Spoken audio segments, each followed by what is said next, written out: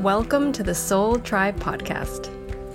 The Soul Tribe Podcast was created to help you navigate through the world of spirituality, wellness, and self-development in an easy, grounded, and relatable way. We break down everything from the Akashic Records, manifesting, spirituality, and so much more. We want to help expand your boundaries and bring the spiritual world to you in a fun and easy way. Get ready to be inspired with tips, tools, and easy to digest information. Let's do this. Hey guys, this is going to be a good one. A bit of a long episode because you guys know that when we start talking to Kristos, we can't stop.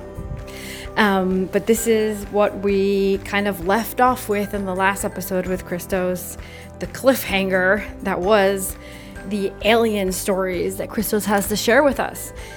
So this was really exciting. Lauren and I were kind of, biting our nails before we got on the call with Kristos, and it was something that we were really interested in hearing about. Because you get to take on people's view on aliens from a government worker or a whistleblower.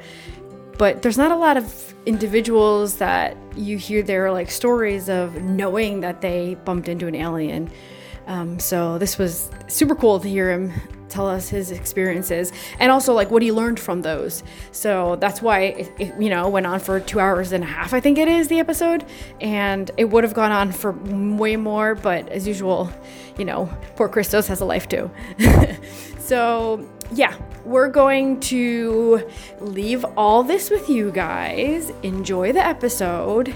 And yeah, don't be scared to comment and tell us what you think, what you got from it, what how it made you feel, whatever feedback, because we're really interested to see how his stories and his experiences impacted you. But enjoy. I know that I got quite a few people that contacted us and said, you left us with a cliffhanger. Big one. I felt the same way though as well. So it's pretty obvious that you're here to talk about aliens with us. Yes. Those ones. I know that you have more than one story, but before I wanted to ask you, before you had your first experience, did you think about it, or did you already kind of have a feeling you knew it was something that existed?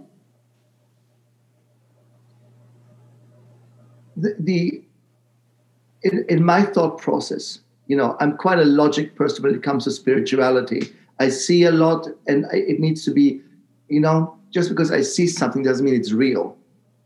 A thought form is not real until it becomes manifestation. I was very smart as a kid, and I realized very quickly, just looking into the sky, we are definitely not the only consciousness in the universe that would be so arrogant in all shapes or form. And much later, of course, I had my fair share of experiences with something flew by, something showed up, something disappeared. And in my childhood, late 70s, beginning 80s, when I wasn't a kid anymore, I was in my teenager years, it was very popular, the idea of crop circles. And the whole mechanical invention around it. There were the gadgets, the sonars, all these quite, for today, primitive equipment. And we saw, all these bearded, geeky looking guys running around in circles in these crop circles and picking up something. And I think from an early understanding that there is something, of course there is different planetary consciousness. Our whole civilization, by the way, is all based on we're coming from the stars. Look at, from the most primitive to the most, they're all we're coming from there. Yeah. Sky, the universe is always a reference point for home, for origin, for comeback, all that stuff. And the buildings we have on this planet, all these pyramids on the sacred places and so on, they kind of resemble the idea of a memory. I believe strongly in cell memory. And I think that when a certain trigger point happens, a switch turns on and helps you to bring this memory to consciousness.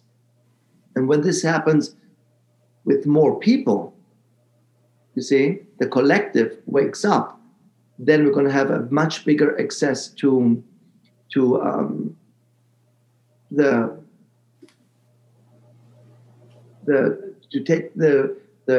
logic that, of course, we can't be the only development in this world. It's impossible. It's crazy to think that, I think. It's literally arrogant, and it's literally also not logic. Yeah. And then the clay tablets, like you'll see clay tablets of, little aliens in next to the little people figures that they were drawing. So they were believing it back then as well. Oh, yeah. So, again, this is why I really like the people from Ancient Aliens, which is based on Erich von Däniken. Erich von Däniken, if people want to go into the idea of ancient alien theory and all these concepts, is a good starting point, because he started, I think, in the 60s, if I'm not mistaken, to devote his life to this concept. Of course, for him, everything is aliens, and sometimes things are spiritual, sometimes they are angelic, sometimes they are of a different spiritual, energetic nature. But for him, it's aliens, and that is not. You see? So what alien theorists often miss is the consideration that something has a spiritual nature. Mm-hmm. Now, because, and beyond this, of course, what Erich von Däniken did, I think, very early, he asked the right questions. So when you read his big book, which is Chariots of the Gods, and he's not saying it's aliens, he says, why is this there? Why is this depiction there? Why is there a helicopter and a submarine on the temple ceiling in Egypt? Obviously, there it is. I don't make it up. I can photograph it. Still there. Why are there landing points, Nazca lines, basically, I mean, from today's perspective, the Nazca lines are nothing but landing, arrival points, so to speak. That's the concept. Yeah. So do I believe in it? Of course I believe in it, because there's too much physical evidence. Too much physical evidence. And then we have the opposition here, which is the vastness of the universe. That means, can they really travel here, overcoming this vastness of the universe? Not in space. I will come to this point later. I also want to say, to me, it also feels like governments and certain people are trying to hold stuff back, and they're trying to push us in another direction too, to believe something. So I think that plays against all of this evidence that we have too, right? I'm always super, super careful with all these kind of governmental ideas, because the conspiracy theory, any kind of conspiracy theory, is planted by agencies that want you to believe in that theory. Yeah. See what I mean? Yeah. It's just the other day, just to compare how easy it is, Foster was watching The Undoing with Nicole Kidman. He's obsessed with her. So he was watching because it's this mini-series about who is the killer. Okay, who's the killer? And I'm sure by now everybody saw it. It's pretty obvious who it is. So it was, and the end of the show was exactly who we thought it was from the beginning, you see. So, but the show complicated things and twisted, and everybody said maybe it was the maid, maybe it was the butler, maybe it was the kid. No, it was pretty much the same thing as what conspiracy theory agencies do. They do exist. And their job is to put a theory out there, let some nutcases, nutnicks, and real interested people jump on it, and then let them basically eat on the bone. Yeah. These are all distractions. Mm-hmm. And destruction maybe, but these are all distractions, you see? Because and it's like to not get us, I think that it's to not get us to see what we really are, and us connecting with that, it's dangerous for them. Look, Lucia, let me tell you right from the beginning, I had a massive fight once with a couple of people not fight. Usually I tick people off quite easy. I enjoy it too, because again, I'm not an academic here, but I'm an observer, and I ask the right question. So if you look at Darwinism, and Darwinism speaks of, which is true in biology, one species goes extinct to make room for its evolution, basically. Of course, there's no dinosaurs anymore. They evolved into crocodiles, giraffes, and God knows what else.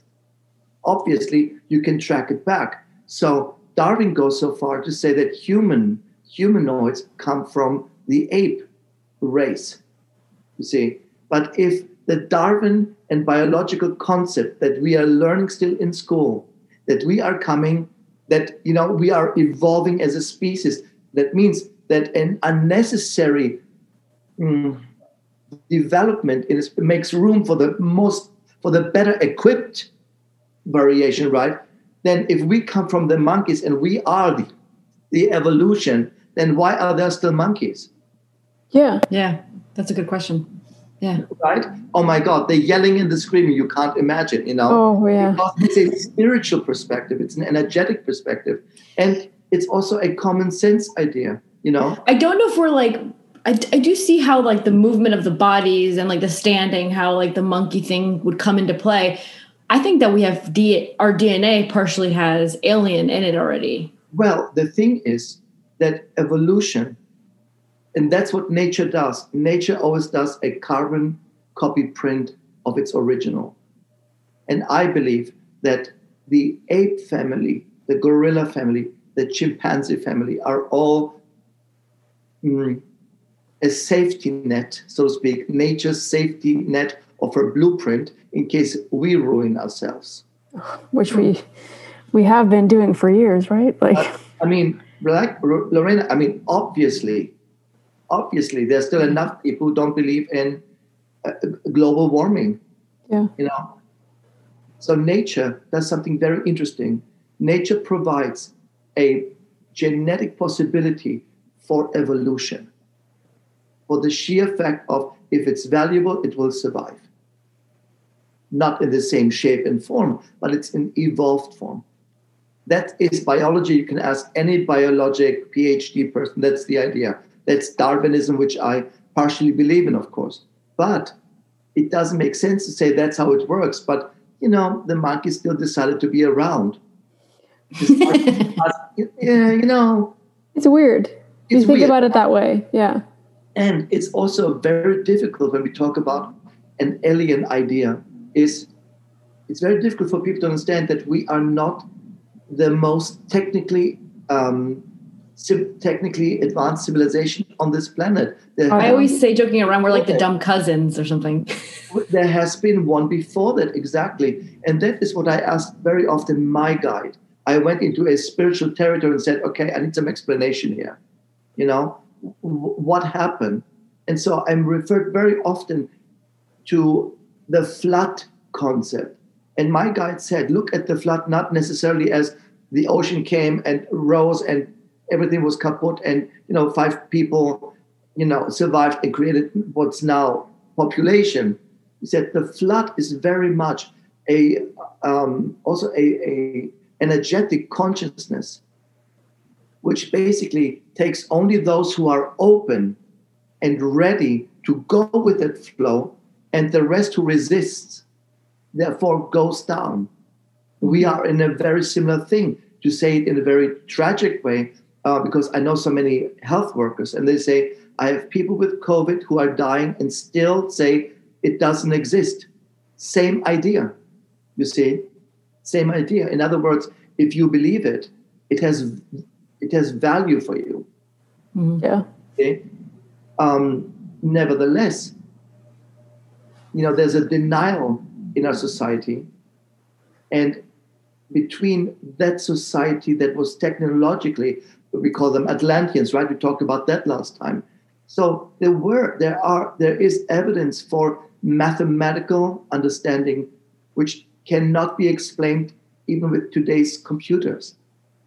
How did they build this? How did this African tribe in the middle of freaking nowhere know that there is a constellation exactly on the degree that is their home, and say, no, that's where we're coming from? And then NASA, decades later, came and said, we measured it, we ran it through the computer, and it's basically just a difference of 0.1 degree. Wow. Explain this to me. It's, it's online, it's everywhere, it's books, it's documented. And we have so much of that. And I think when you find, and this is now my first little hint into alien development and alien connections, is where you find mathematical evolution, you find alien connection. Numbers are the language of the universe. Yeah? Mm-hmm. Not symbolism, it's numbers. Yeah. It's codes, sequences. And that's what's going to make, wherever we have mathematical breakthroughs, there is some form of a alien element. Look at all these stories of like Tesla, how often he says he's been visited, I mean, and then there's the guy who dreamt of the DNA strain and suddenly said, or atoms, and said, I kind of woke up and that was the idea, Yeah. So when one of us on this world has a conscious breakthrough, we all follow this breakthrough. It doesn't mean we do it fast, but we all follow. So of course I said to my guide, when are they going to show up? Mm. My guide said, you're not really asking this because they're already here, already around, and they're already yeah. Absolutely, of course. You see, so there's enough evidence of this, but we cannot understand. You see, what I want to avoid is that people think there is a super advanced race on another planet, on the other side of the galaxy, who takes their ships, flies right across the universe, comes here, picks you and you, picks you up from 8 billion people, does sexual stuff with you on the plane, and flies back and says, that was exactly what I came to do. It just doesn't sit right in my mind. Yeah. Again, is it possible? Of course it's possible, but it doesn't sound right to me because still the vastness of the universe, the distances are just too large, even for advanced ships. Yeah. So the only way that I understood, and I'm going to tell you later why I came to this conclusion, because I asked somebody, is through the mastering of the time continuum. Yeah. Therefore, the Einstein-Rosen bridge, for example, that theory of a wormhole, of a curve in the time continuum, that is real. Yeah. That is real because it's a mathematical formula. Well, then, do you believe that then they're taking their ships through that wormhole to get here? For sure. How else? Like, that reminds me of the movie that Matthew McConaughey did. What was the name of it? It was really good. Interstellar. I think Interstellar had, interesting enough, a very well-researched mathematical background. That it wasn't just a sci-fi story where we say, okay, it's fantasy, because it's really not possible. But he really went to, I don't know, God knows who, and got advice about, is it mathematically possible from elements? Is it possible to do this? We have the theoretic possibility all written in our history books already. It goes back to Newton, you see, but they were not capable in their consciousness to solve the mathematical formula. But now we have random kids, by the way, random kids who are smart enough to solve these basically between playing Nintendo and going to a concert. They just solve the mathematical problem, so to speak. We have a lot of those. So numbers and calculations with results are the way to understand aliens. Their presence, their travel opportunity, and also, and I asked this guy, I said, what is this UFO thing? Why do they always speed up so fast? We see this now with all the documented stuff that comes out from the government, by the way. Yeah. Right? Yeah, we have it. It flies around. There's the pilot. You hear it in real life and real time, and zip, it goes in. Yeah. That zip is a mathematical formula to activate a time continuum. They travel through time.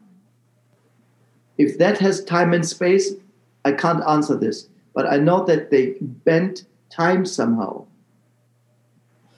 So do you think they're time travelers? Which is why they disappear so fast, kind of. So they might not be living in this time. Because also it makes sense, because in the end of the day,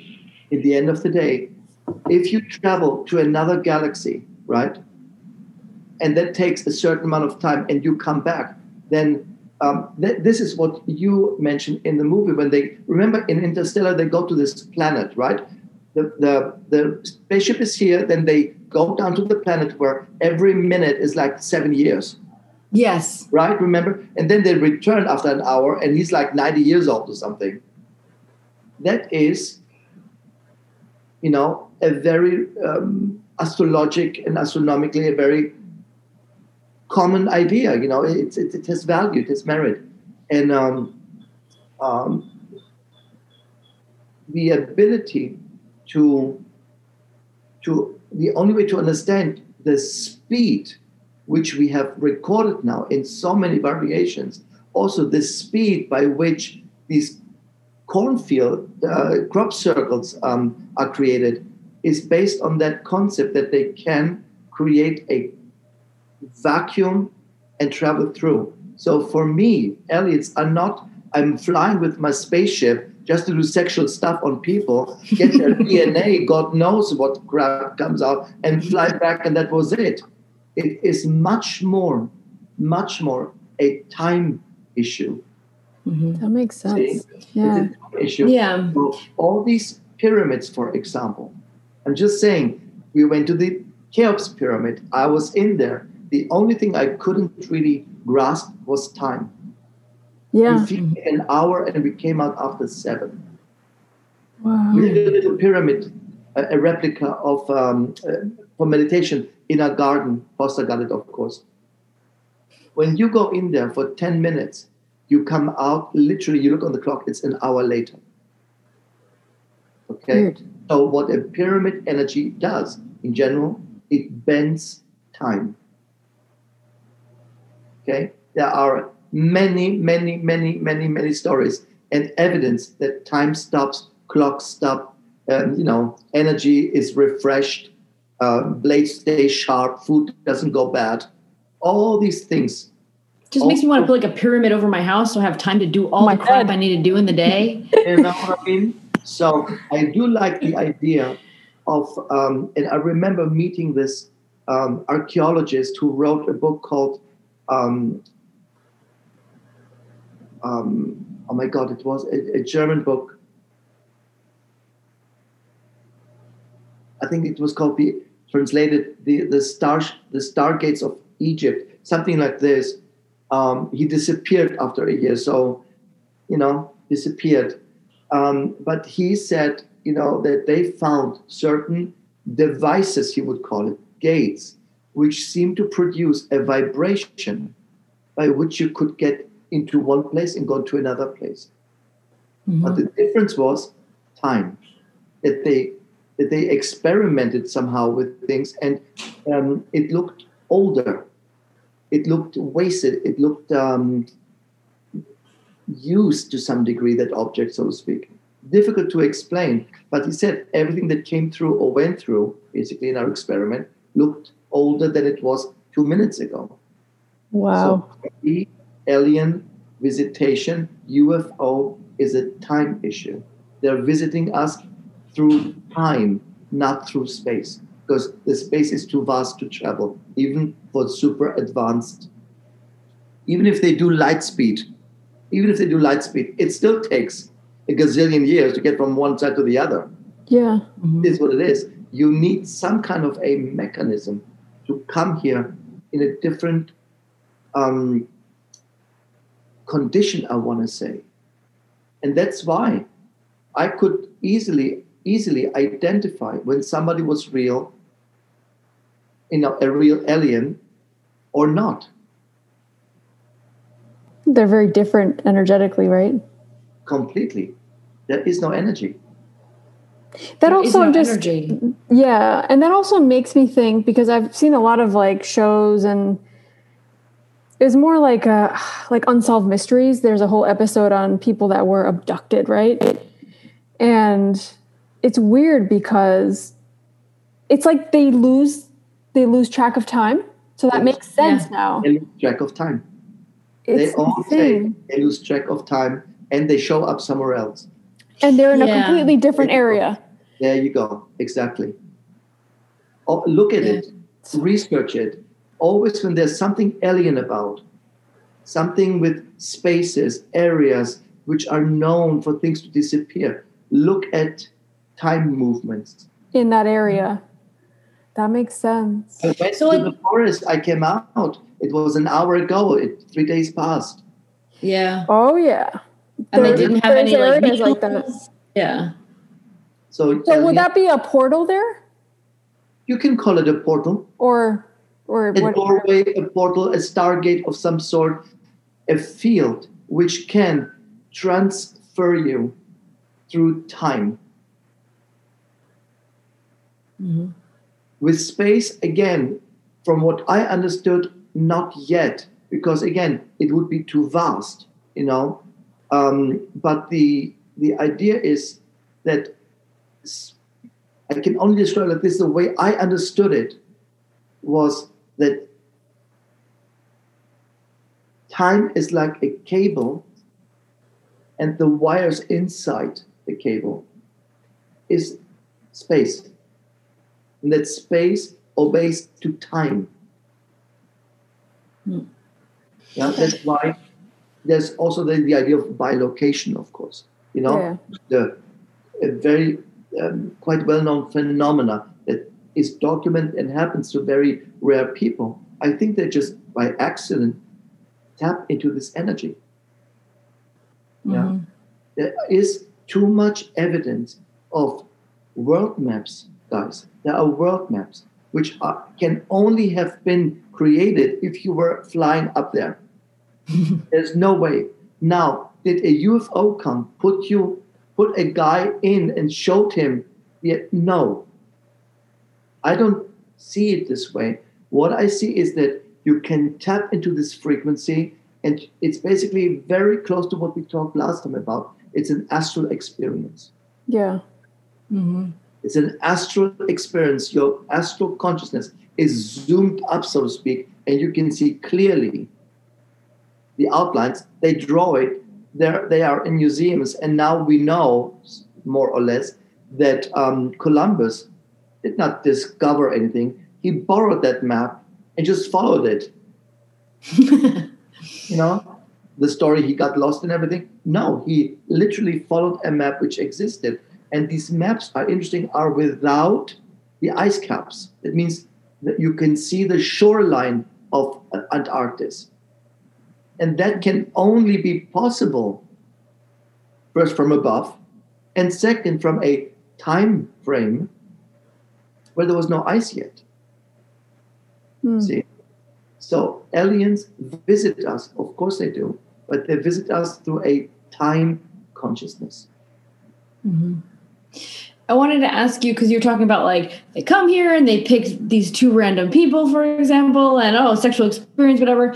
A really good story about that I read was Betty and Barney Hill, right? Mm-hmm. So Betty and Barney Hill supposedly were both abducted, and then they both, many years later, I think it is, which is another common thing. Years later, people remember it.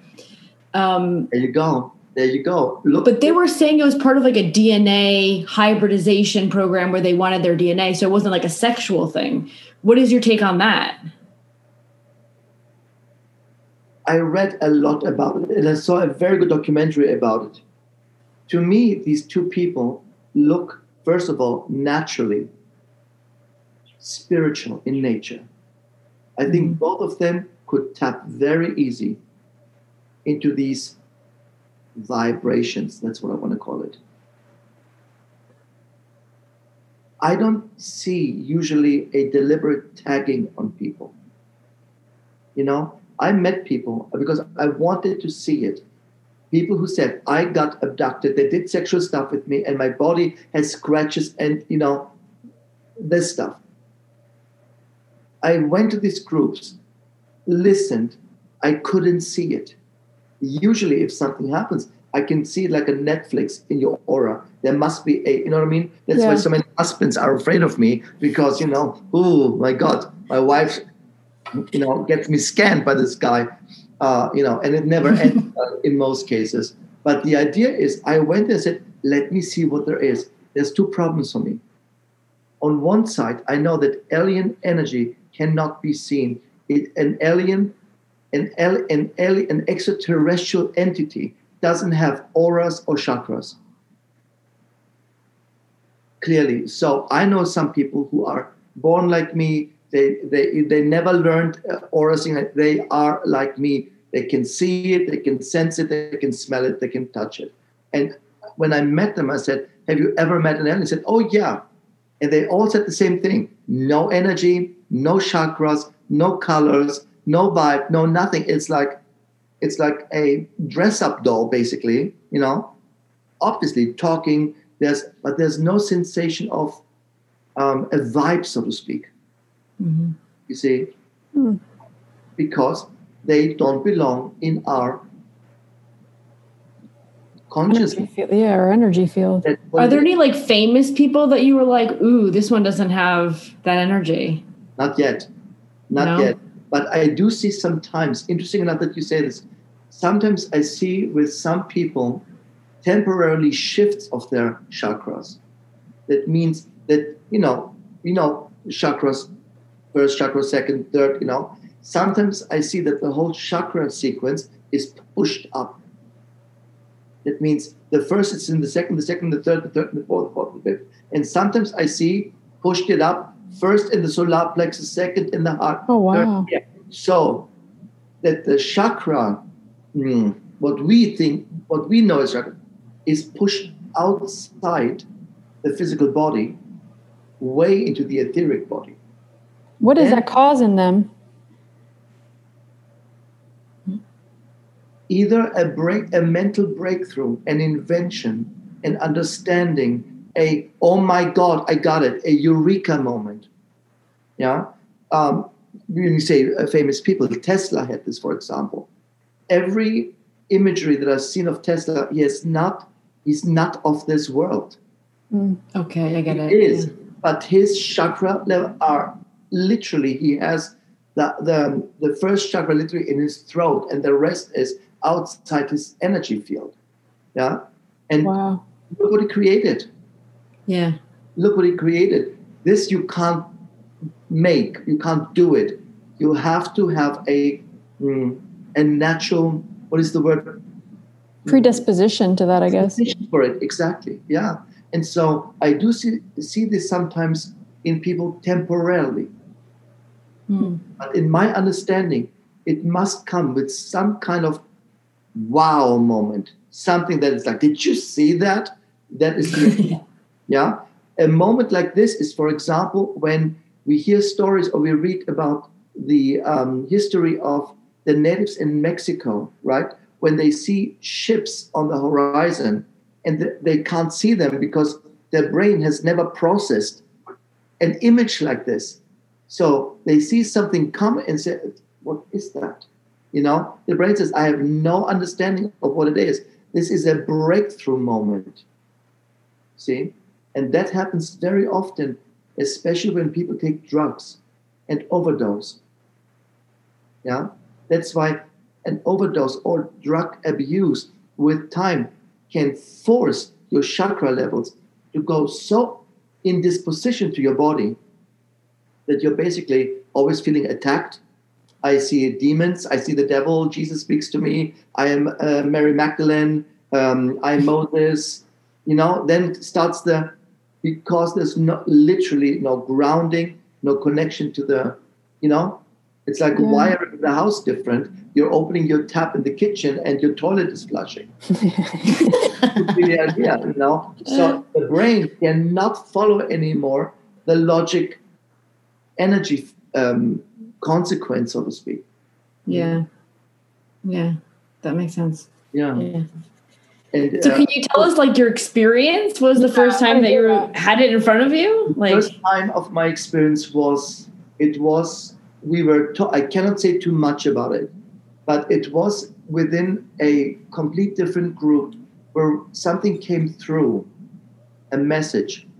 And this message gave us coordinates and said, if you want to meet somebody from an outer experience, the word alien didn't come up, go there. So we grabbed our cars and went there in the middle of freaking nowhere, in the middle of Germany. I must have been 17, I think, quite young. And we went. And it was when we went to this area, which is in the mountainous areas between Germany and France. This is the area. It was the most bizarre experience when you're driving in a field that I can only describe like underwater without water. Every movement became heavy. You know, it was almost like being not out of gravity, but like a roller coaster, you know, kind of the gravity, the push takes over your body. Yeah. That's what it felt. That's what it felt. And I was not alone. We were about like 8, 9 people. And in the middle of the road, in the middle of nowhere, there is this guy standing. No energy, no chakras, no aura, no light, no halo, no vital energy. And he looked like you guys. It looked normal, you know. But again, something not right about him. Okay, something not right. And he was just standing there. I mean, we're talking about the middle of a forest, basically. Was standing there, and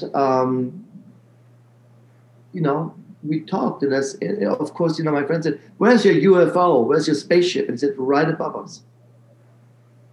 Was it telepathic, or was it you were actually speaking? Okay, actually speaking. Yeah, right above us. But you couldn't see it right above you. You couldn't see, you could feel it. That's what that dense energy was then. It's like going from a hot sauna into a really cold pool. That is the difference of sensation from one step to the next step. You stepped into something. You felt you're stepping into a different kind of, you know. So again, remember the concept of time. We went there. Our watches stopped. No one's watch worked. And that was the digital Seiko, you know, this Seiko watches, you know, the digital. Yeah. All the batteries down. Empty, which is very common when such a field is there. So what is it, like suck the energy out of it or something? I can't tell you what it is, but again, for me, interesting is the only witness of time dies. Yeah. Yeah. So again, we're back to the time frame, and we had experiences. We talked. Some things we were allowed to talk about. Most we were not allowed to talk about. So they told you don't talk about this. Wow. Yeah. Was it scary? Did you feel any?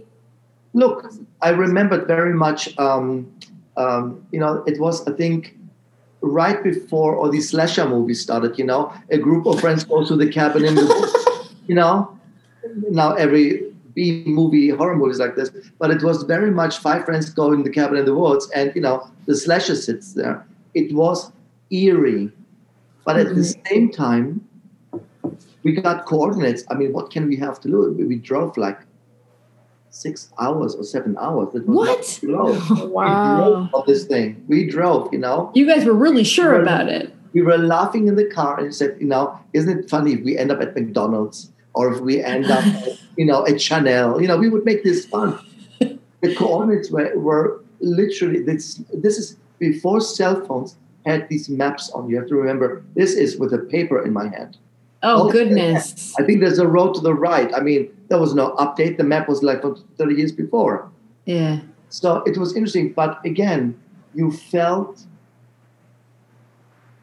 the feeling that I can compare to was being in a hyperbaric chamber. Oh, wow. That's how it felt. That's how it felt, And you feel, your ears are popping and everything, and that's how it felt. And the exchange was very, very much comforting. Don't be afraid. And again, my friend said, where's the UFO? He said, it's within the time frame. And I remembered this much, much later. That I thought, I think they don't travel to space because it is too vast of a distance, even if it's technology. They travel through time. So they are time travelers, not space travelers. So, I mean, I know that you can't share all of it, but what you can share, can you tell us, was there a specific reason why they were here? From what I understood, they were this specific race from many, many, many other races was very interested in galactic or cosmic evolution of mind. So there's a big difference between, a small difference, but a massive impact. And what I took from it is, and I said, why are you not showing yourselves? Why are you? First of all, the collective consciousness is not yet ready to believe. Yeah. When the collective consciousness comes together and has enough members, then you created a morphogenetic field, to speak in biologic terms, right? Rupert Sheldrake always created this morphogenetic field idea. You create enough of a dynamic so that we can respond to this dynamic. Action-reaction is still the universal law. It's defined by law, you see.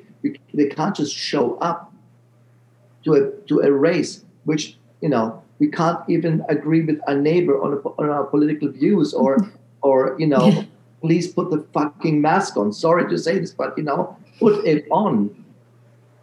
What alien will show up and say, now let me save you? Also, the idea of some groups that think that aliens will come and save us. No, they will not. And also, because somebody in my group asked that, and we're talking about decades ago, and he said, as long you believe that somebody else can save you, you are lost. Yeah. You are lost. Your religion perpetuates the idea Jesus will come, Mohammed will come, angels will come, Satan, Disneyland, Frozen, Pinocchio, somebody has the power to save you. Is that as long you believe that something has the power to save you, which also was the idea of, it indicates that something is wrong. You see? And said, as long you think that something is wrong and that you need fixing, you are detached from your power. And we cannot come in. Otherwise, if we would show up with what we do, you would worship us like gods. You are that fast and willing to give up your guard and just worship us. Oh, yeah. And that's why this is a big galactic no-no. That makes sense. You see? Yeah. And so they don't come from space to space. They come through time and say, let's see at what point in their evolutionary stages, we can make them into members of a larger picture. Yeah. Do you believe in the Galactic Foundation? I don't know if I believe in it per se the way it's described, but I do believe that we all share for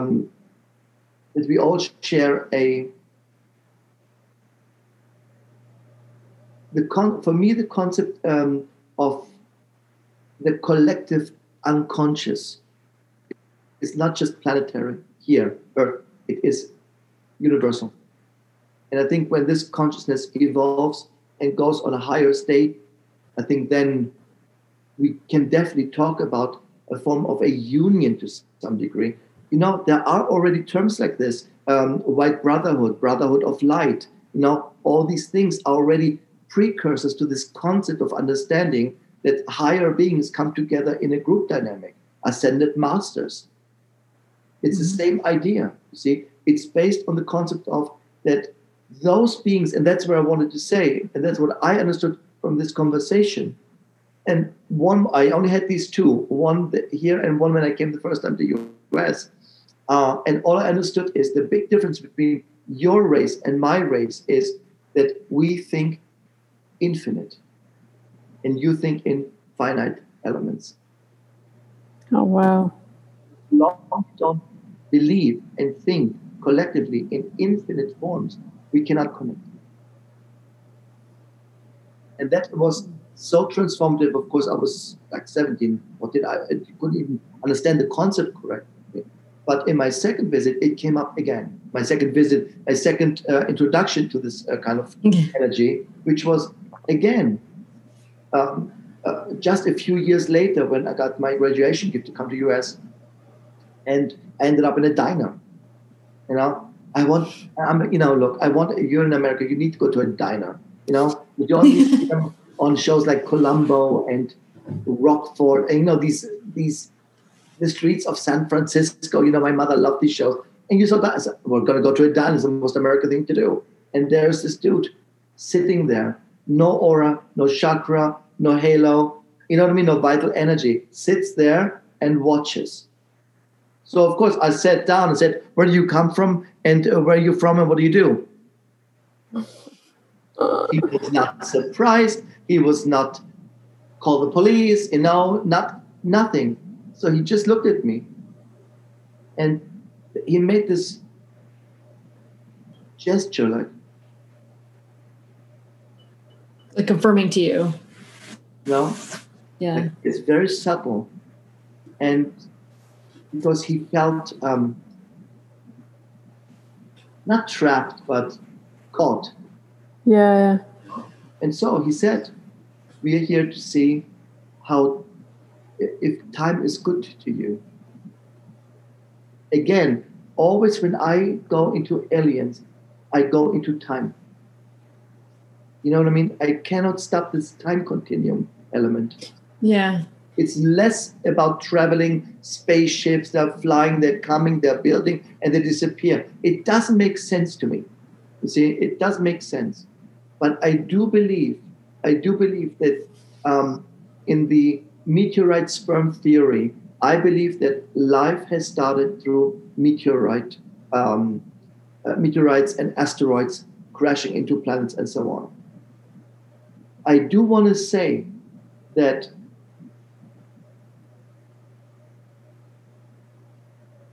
a galactic race which is capable of infinite thinking, just, you know, in other words, doesn't accept a limit because realizes everything is limitless.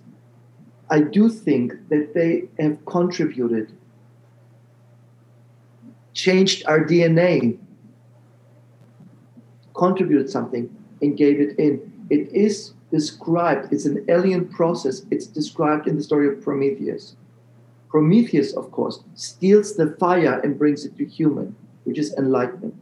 Lucifer, in the earliest form, does exactly the same thing. Prometheus is formed after Lucifer, somebody who steals the fire and brings it to the earth. So the concept is here for me, from a spiritual perspective, that when a evolution took place in some galaxy, and they realized we can travel through time to certain stages of evolution on other planets, we can give them something. And when I saw, I think funny enough, I think it's called Prometheus. It's that Ridley Scott movie, which is, if I'm not mistaken, correct me, where this beginning sequence is an alien, a ship comes to Earth, early stages of Earth, he dissolves his body, he drinks something, dissolves, and all his molecules go into the water. And then it shows the evolution of humanity. I have to say, when I looked at this sequence, I thought, yeah, that makes sense. So there is always, and that's what I understood the second time. When I asked the second time, this visitor, as I want to call him, said, we are always contributing to consciousness. Nothing is more valuable than opening the consciousness. In other words, it was a lot about unlocking the brain, basically. You know? Yeah. Yeah. And I said, why can I see you? Or can I see who you are and not this person? It is because you already are born with the ability to see beyond your limits. You see, for you, it's normal. I didn't have to meditate myself into this state. I don't even know how it is not be in this state. Right. So you see, so to me, that was an easy access into this frequency. And it said you will contribute in other words, every spiritual person in this world contributes to one goal, to create an infinite thinking society. That's all it's about. The moment we stop thinking, and that's doable and that's not, it's not evolving. The moment we think, I think it's all possible. That is the collectiveness. So if everybody on this planet everybody for 5 minutes would say, yes, everything is possible, everything is accessible, everything is infinite and in constant development, and grasp this, we would be basically surrounded, by energies you can't even imagine. Therefore, you see, there's so much more going on. I mean, I got a pretty good insight into this world of alien world. But also I met, in my astral travel, like last time we talked about astral traveling, I met planetary beings who said, we would never come to your planet because the idea of physically limiting yourself and thinking that this is a way to grow, with, I don't mean to be rude, but I mean, it sounds idiotic. See? Yeah. And yet we understand the value of creating a spiritual resistance doing that. That's what physicality is. I don't think I can deal with my life anymore. I want to kill myself. I want to hang myself. All that stuff. And then we definitely do overcome it. We break through. We survive. That reminds me of a meme I saw the other day that was like, aliens pass by Earth, like go to a bad neighborhood, and they lock their doors. You know what I mean? So just because aliens are from outer space and different consciousness, it doesn't mean they understand our planet. Right.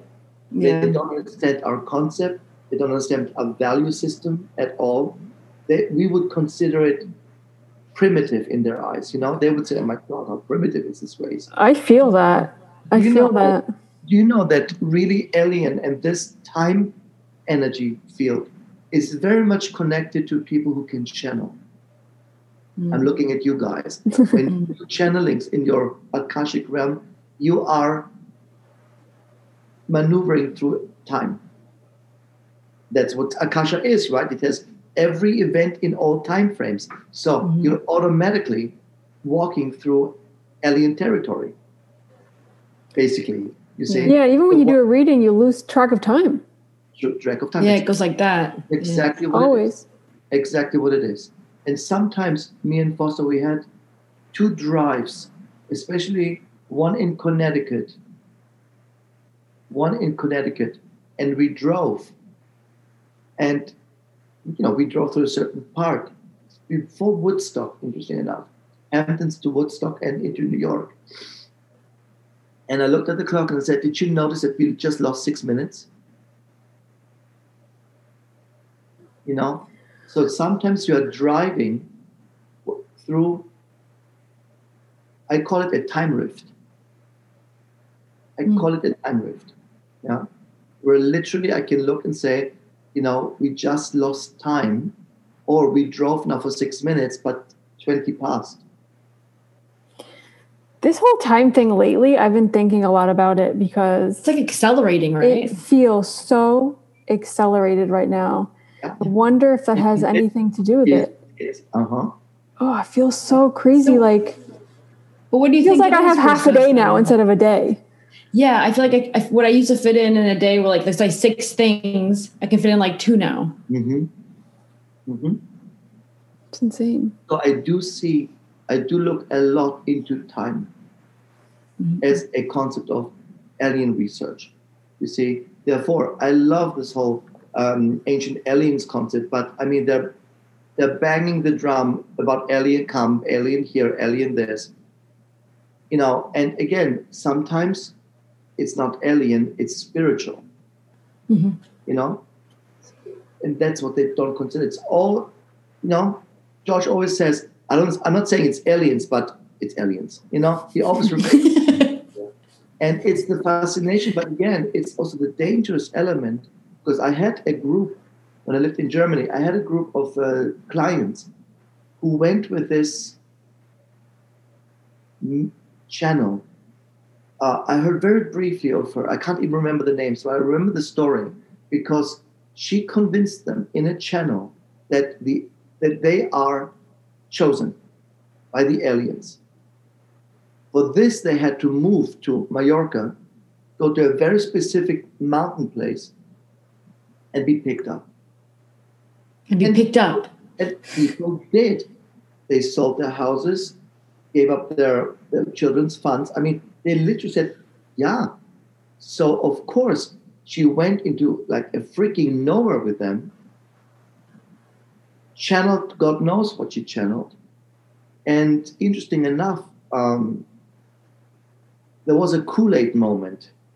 You have to drink something to get rid of the body in order to be picked up by the aliens. Oh my goodness. And, and I had a client in this group, a smart woman, educated, you know what I mean? Really smart. She said, I don't even understand what happened to me.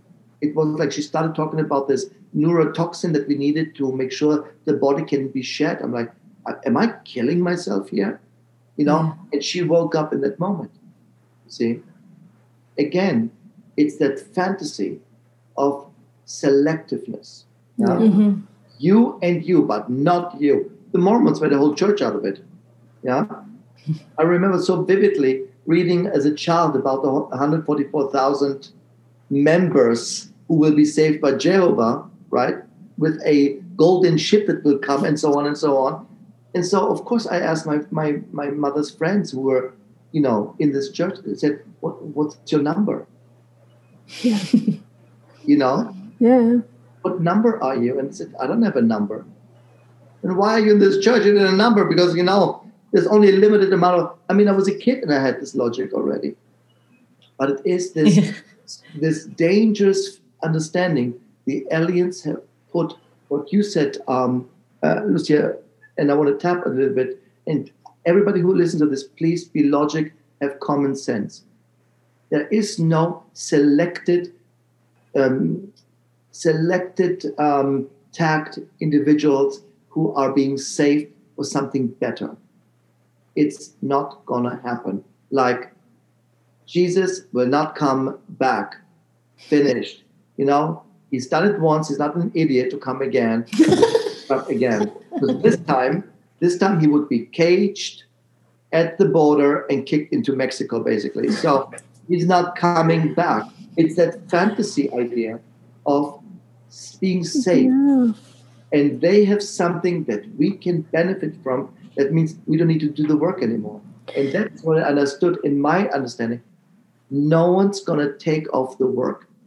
Oh, gosh. You cannot take a planet and evolve it from here to here. That is the dangerous element that I understood with the years ago they talked about it.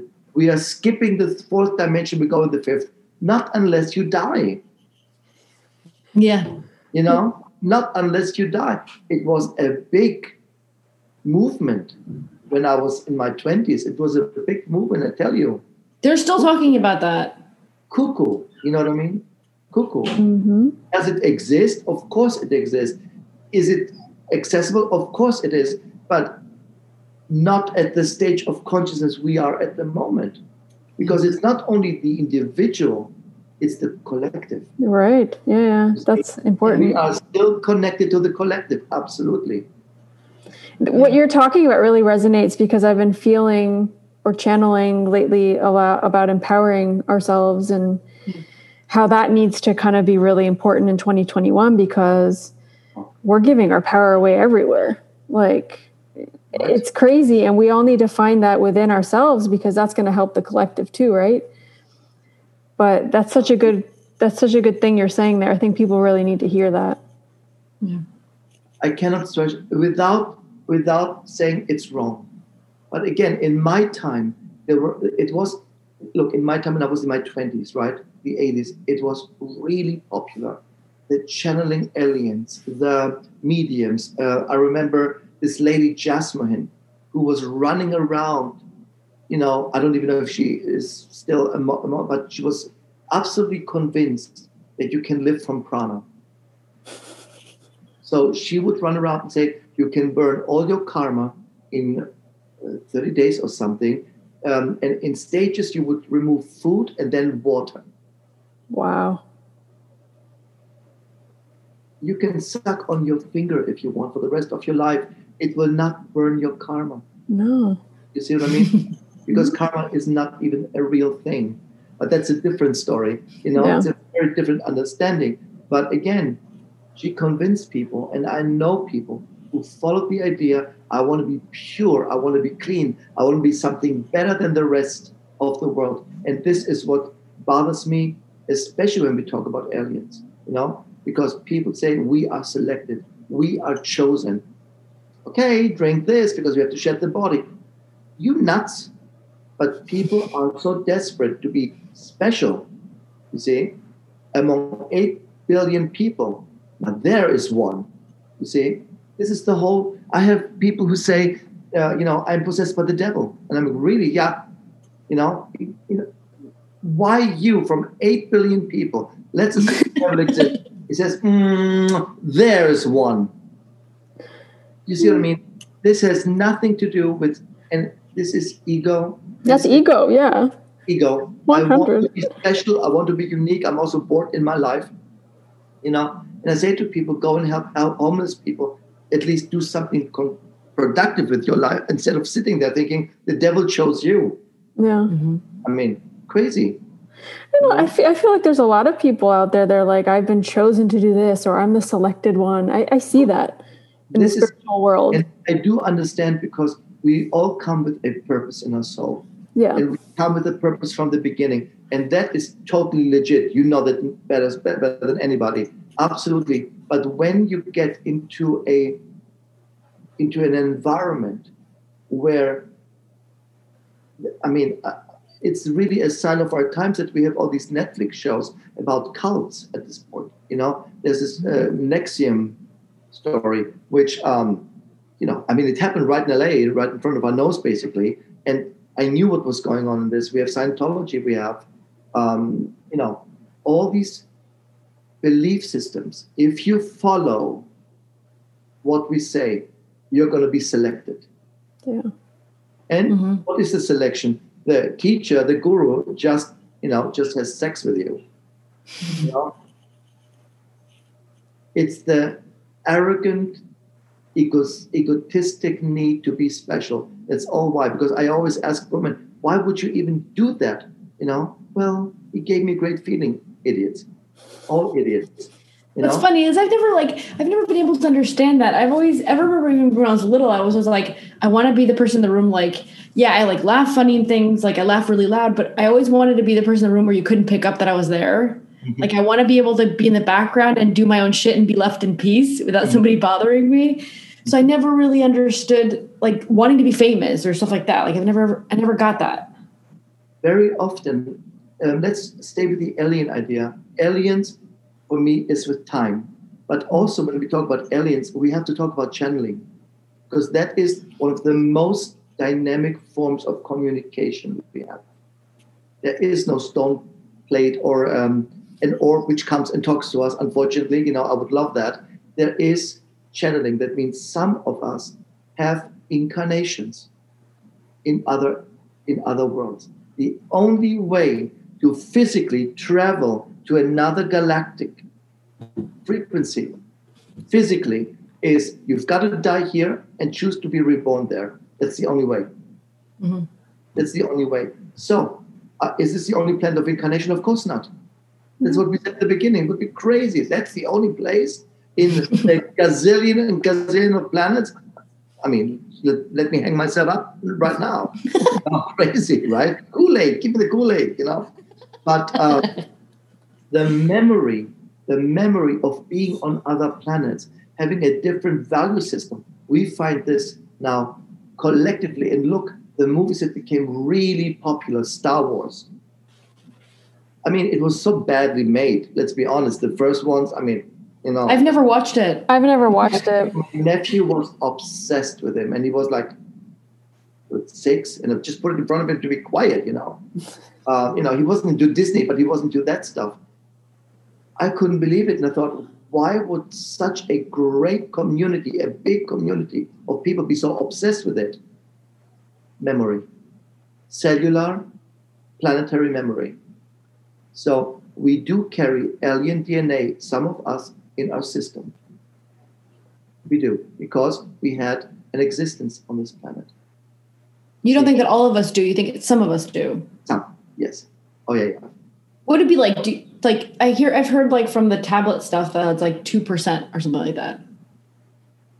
No, I don't know about percentage or an amount, but I do think that when I stay only here, if I look at people like, you wanted famous names. If I look at people like Amy Winehouse, Marilyn Monroe, James Dean, when I look at them and I got familiar with the idea of past lives, I couldn't see one past life in them. That was their first incarnation here. That's what Really? Yeah? That means, look at them. They are reckless. No concept of right or wrong. I'm going to drive like crazy. I'm going to take my clothes off. I'm going to drink, I mean, it's all exaggerated in a short period of time. These are first-timers here. But what I can see is also that they are from a different consciousness experience. You see what I mean? They have outer exoplanetary lives, and they say, I got to get the hell out of here. So there only can be a part of memory that says, this is way too limiting for me, and what was I thinking even coming here? See? Mm-hmm. So they're basically banging themselves through an incarnation, reach as much as possible in the shortest period of time, and out they go. You see, not much is written about this. The first-timers. Yeah. First-timers, and I think, why would you go that crazy? One time. Never had an experience. Want to test out the limits. Mm-hmm. Oh, boom, dead. Oh, tested it out. See? And so the idea is here that we find memory in art. A filmmaker is nothing else but a channel, of course. A writer is nothing else but a channel. So we go into Asimov, of course. We go like Avatar, for example. Absolutely. And I remember when I was young, how massive Star Trek was. The whole concept. And years later, somebody said that that Star Trek was based on a channel in Sacramento or something, that the wife of Steve Roddenberry was totally into channels. She would run from one to the other, apparently, and really liked the atmosphere. And that she ended up in a group or in a setting where one person would channel a extraterrestrial. And she said, Gene, you've got to come and listen to this. So she schlepped in there and thought, what the hell am I doing here? It's a very funny story that I heard twice now, independently from people. So I do believe that when it comes from two different sources. And he listened to this channel, and this alien says, we don't work for value of money. We work as a collective. We don't get this. We don't get that. And out of this channel came Star Trek. Oh, wow. Okay. And you would be surprised how many very good people consult on these shows. Oh, I would imagine. They consult on these shows. Of course, their capacity as teachers or as readers, But if somebody makes ever a show about Akasha, that should consult you and say, can you give us an insight? What does it look like? What can we do? So when consultancy, spiritual consultancy happens in art, especially now with movies, right? Every horror movie that is worth its money, it has a spiritual consultant. It's not just, pea soup and, the devil, but real, a real understanding of ritual, if something is. You find real consultancy, which means real spirituality lived every day finds its way as an advice or as a counsel into the art, which again reaches through the television, through the, It reaches us. There's a very good movie which I found fascinating with the dumbest title. It's called A Last Song. Who is it with? Who's in it? It's just two people. It's a very small budget movie, but excellent. It's something like The Last Song, I think, or A Sad Song, something like this. And it is about basically a depiction of an ancient medieval ritual. It's called the Abramelin ritual, where at the end of a long series of initiations and rituals and very exhausting elements, you see your guardian angel and he will grant you a wish. The whole thing is based on Abramelin the Mage, which is an old manuscript about these rituals. And this woman and this dude do this for a certain purpose. I looked at it and thought, whoever consulted on that, right? It's not one-to-one, but holy crap, they went real with these things. So again, you see, we find unconsciously advice and counsel and experience in modern art. Somebody says, I want to make a movie about this, about aliens, about channeling. What can we do? And now we have documentaries, of course. Now we have people, the internet, who are daredevils, and they go and find all kinds of informations. Mm-hmm. See, the problem is, again, a lot of these informations are planted. There is a group who wants you to believe that stuff and say, just throw them a bone. They're going to nibble on it for the next decade. That's all they do. See? So there is a master manipulating group that manipulates all the conspiracy groups, and they don't even know. And it feels that way. I have a title for them. I have a name for them. I know how many are involved in this, and that's how much I can say. Okay, well, now we talk about that. I'm going to ask you. I watched on Gaia. I watched a interview with a guy who worked at the Air Force, one of like those bases, kind of like not Area 51, but one of those like kind of bases. Yeah. And he talks about this thing called the SERPA project. So he says that he also met up with some other guy who had also worked in the forces, and they had the documentation that showed that the Roswell crash, the Ebens, so it was Ebens supposedly, or at least supposedly the Air Force or the government calls them Ebens, and they're like a form of grays. Uh-huh. They were the ones involved in the Roswell project, and one of the Ebens survived, and they call him Eben 2, is what the guy was saying in the interview. And Eben 2, they did like an exchange project where Eben 2 stayed, and they picked supposedly 12 individuals who went back to the Zeta Reticuli planet, uh-huh. And kind of, it was like an exchange, like does he say how? It's supposedly a ship, but the guy only read documentation. I don't remember if he talked about like the form of travel. There is no ship. Even if they got a ship and started flying, it would take 1 billion years to get to the planet. There's going to be bones and dust. It doesn't. But what about the crash with a UFO? Like, what about all the stuff they find? Yeah. Can't that ship go through a wormhole? Yes. So let me give you a different idea here.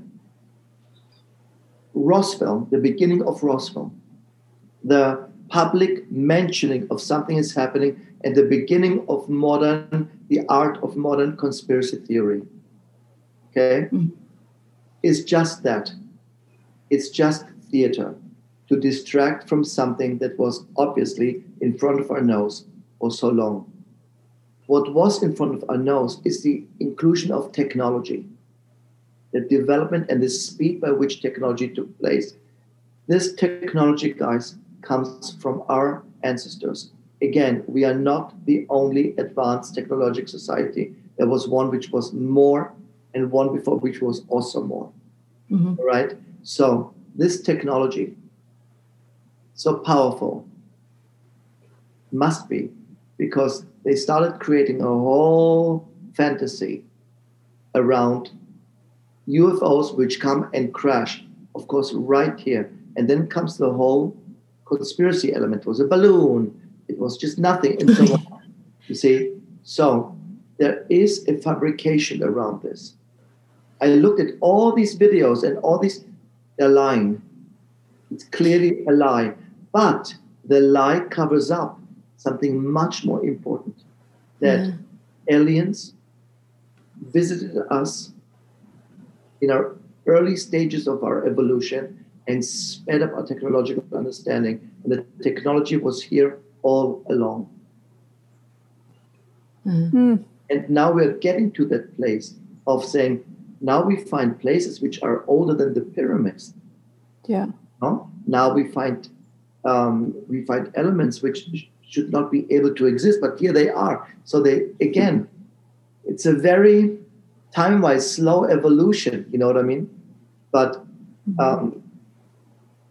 I remember, I can't even say anything too much, but I remember in Germany there was a guy I met, very interesting guy, who had, I don't know how, super deep access to all these conspiracy groups and beyond that. I don't know how he did it, but all I remember is that he discovered so many things. I couldn't even make sense of it. But there was always a black car outside his shop. And I said, what is this car? He said, oh, that is the, we would call it the FBI basically, or the CIA or something. The men in black. He says, they're always there since I'm writing my books, and all his books got on the index, on the forbidden list of Germany, which were all conspiracy books basically, But he tapped into something that I understood very well, that there is a whole mechanism of distracting, from what is obvious. And that's what I understood in my years of channeling, of asking, of research, again, museums very often. I think that these technologies have been here all along already. At some point, all along already. That the only power is the power of time travel. Basically, time that rules space somehow, in my understanding. And that means whoever has the power to create a time portal can change. You know what I mean? Yeah. That's what it is. It's powerful. That's what is the power. And so there are two dynamics. One that tries to keep this under wraps as much as possible for good reason, and others who are onto something but think it's alien that crashes and this that crashes. I mean, there's never real receipts about these concepts. It's never a real receipt. Then we have the guy who is in Area 52. Yeah, what about Bob Lazar? Actually, so Bob, for example. Now, Bob is interesting because Bob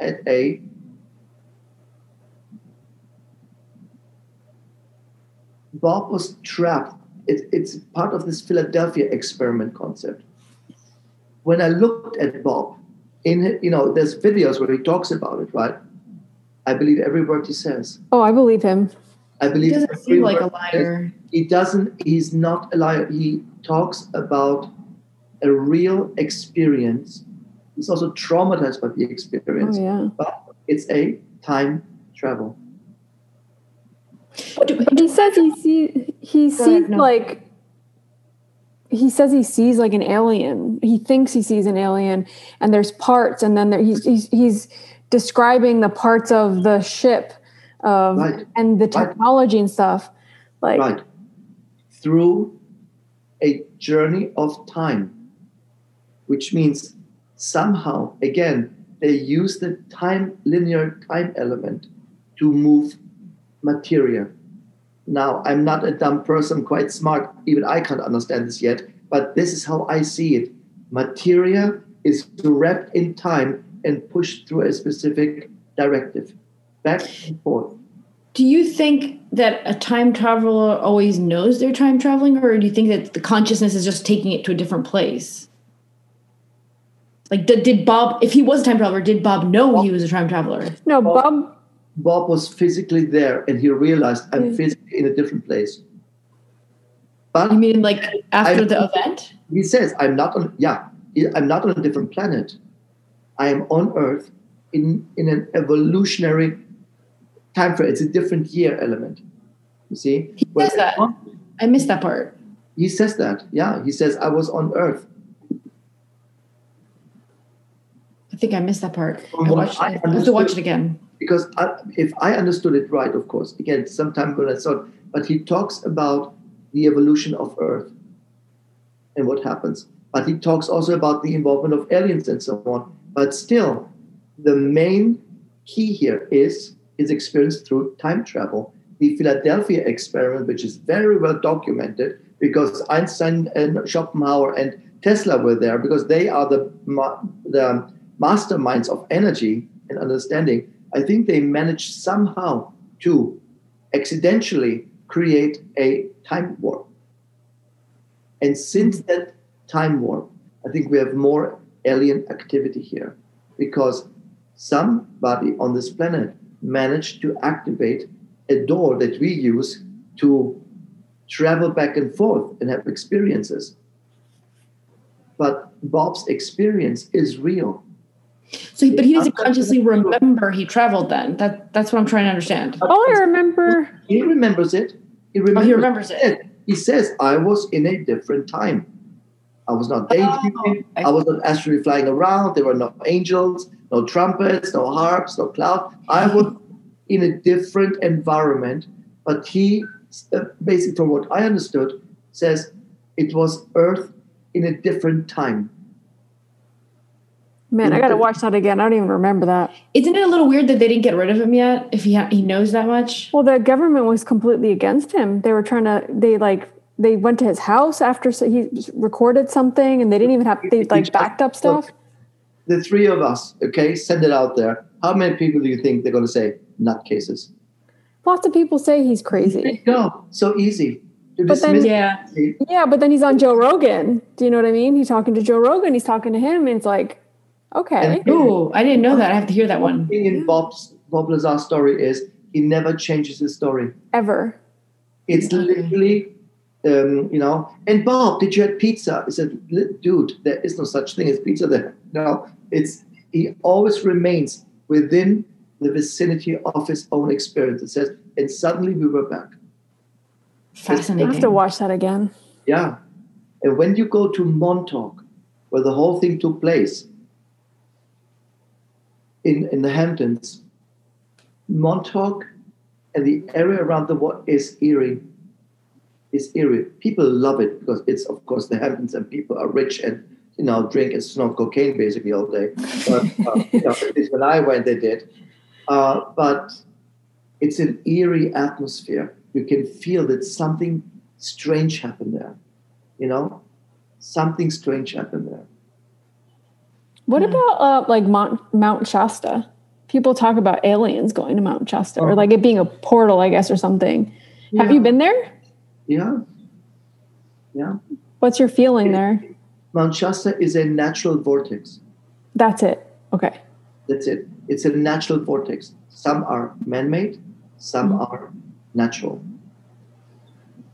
Again, Mount Shasta for me is a very highly spiritual active place. That's the idea. So it is a place like, now it's forbidden to go, to climb it, but Uluru, for example, in Australia, it's a piece of rock that doesn't belong there because there's nothing, same idea. So these are natural vortexes. Yeah.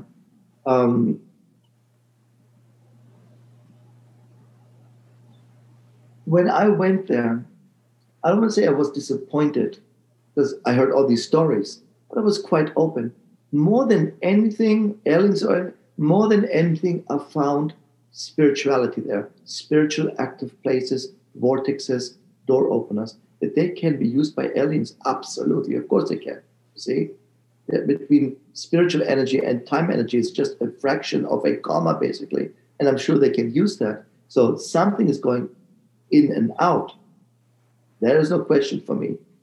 But again, in the alien theory, it's always the aliens. The aliens are better, are faster, are quicker, are smarter, and can, not necessarily. It's not always aliens. It's also a much more diverse spiritual community, we would want to say, Yeah. in this world. That is the idea. I feel that.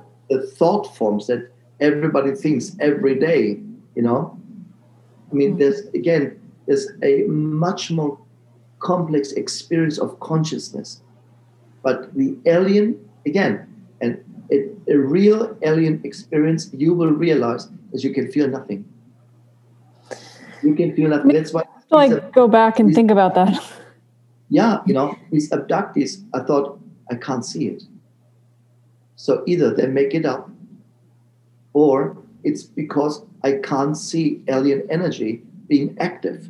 There is none of that stuff, you see.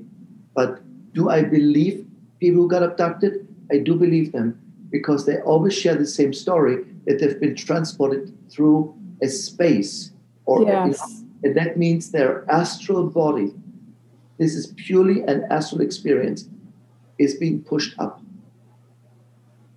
Their emotional body is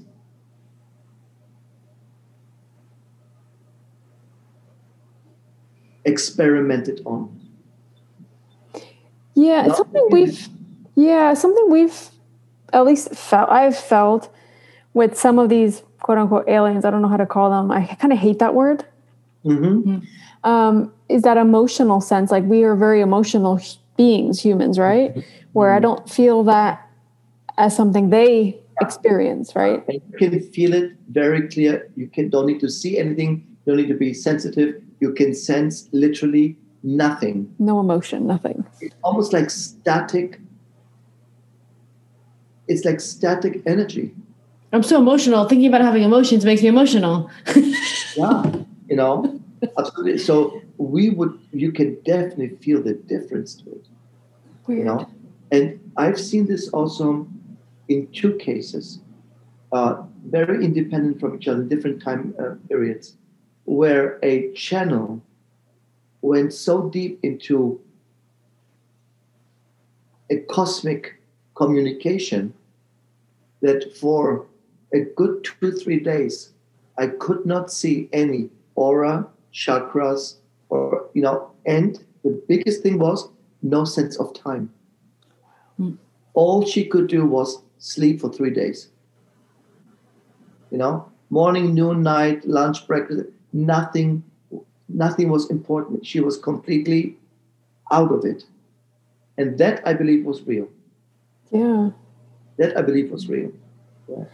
The whole time thing, going back to that, it's such a human thing, right? We have 24 hours in a day, right? Like 7 days a week, like. And aliens would see time only as finite or infinite. Yeah. And the evolution of a species is important. The importance in this evolution is defined by the ability to see things from an unlimited point. I love that. That is the idea. And that is when we have cosmic access and galactic access and beyond that, of course. Would that break then that perception and that control of time then? Us all opening up to that infiniteness? Of course. Imagine you are in a Star Trek with warp energy, and still, right? Captain Kirk says, "How long, Mr. Zulu, will it take us to get from here to there?" Just 7 days, right? They still have to travel in light speed 7 days, so to speak, to get from A to B. Mm-hmm. A journey which would take 500 years, 5,000 years normally, so to speak. In other words, the moment that we can, and we did already experience. Remember the plane, the Concorde? Mm-hmm. 3 hours in New York. People are like, crazy, what? Right? Our ancestors came on a dumpy ship basically from Europe for like 6 months and drank like seawater, rain basically from a barrel or something to survive. And suddenly in 3 hours. I mean, I just took a flight from Madrid to Uruguay for 11 hours and 52 minutes, just that flight, 17 hours in total. I was like, what? This is bullshit. I have to be flying for 17 hours to get to South America? And we soon are getting a different time experience when I call it stratospheric traveling happens, which means you take a plane, it goes like a rocket up, and you are basically in Argentina or in Uruguay within half an hour. That's amazing. That sounds amazing. I just Sign me want to up. close my eyes and go there. Absolutely.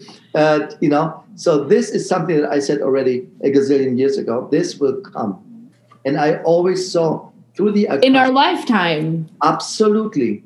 Absolutely. I see in our lifetime that we will travel, and also they will manage to create replicating machines of matter.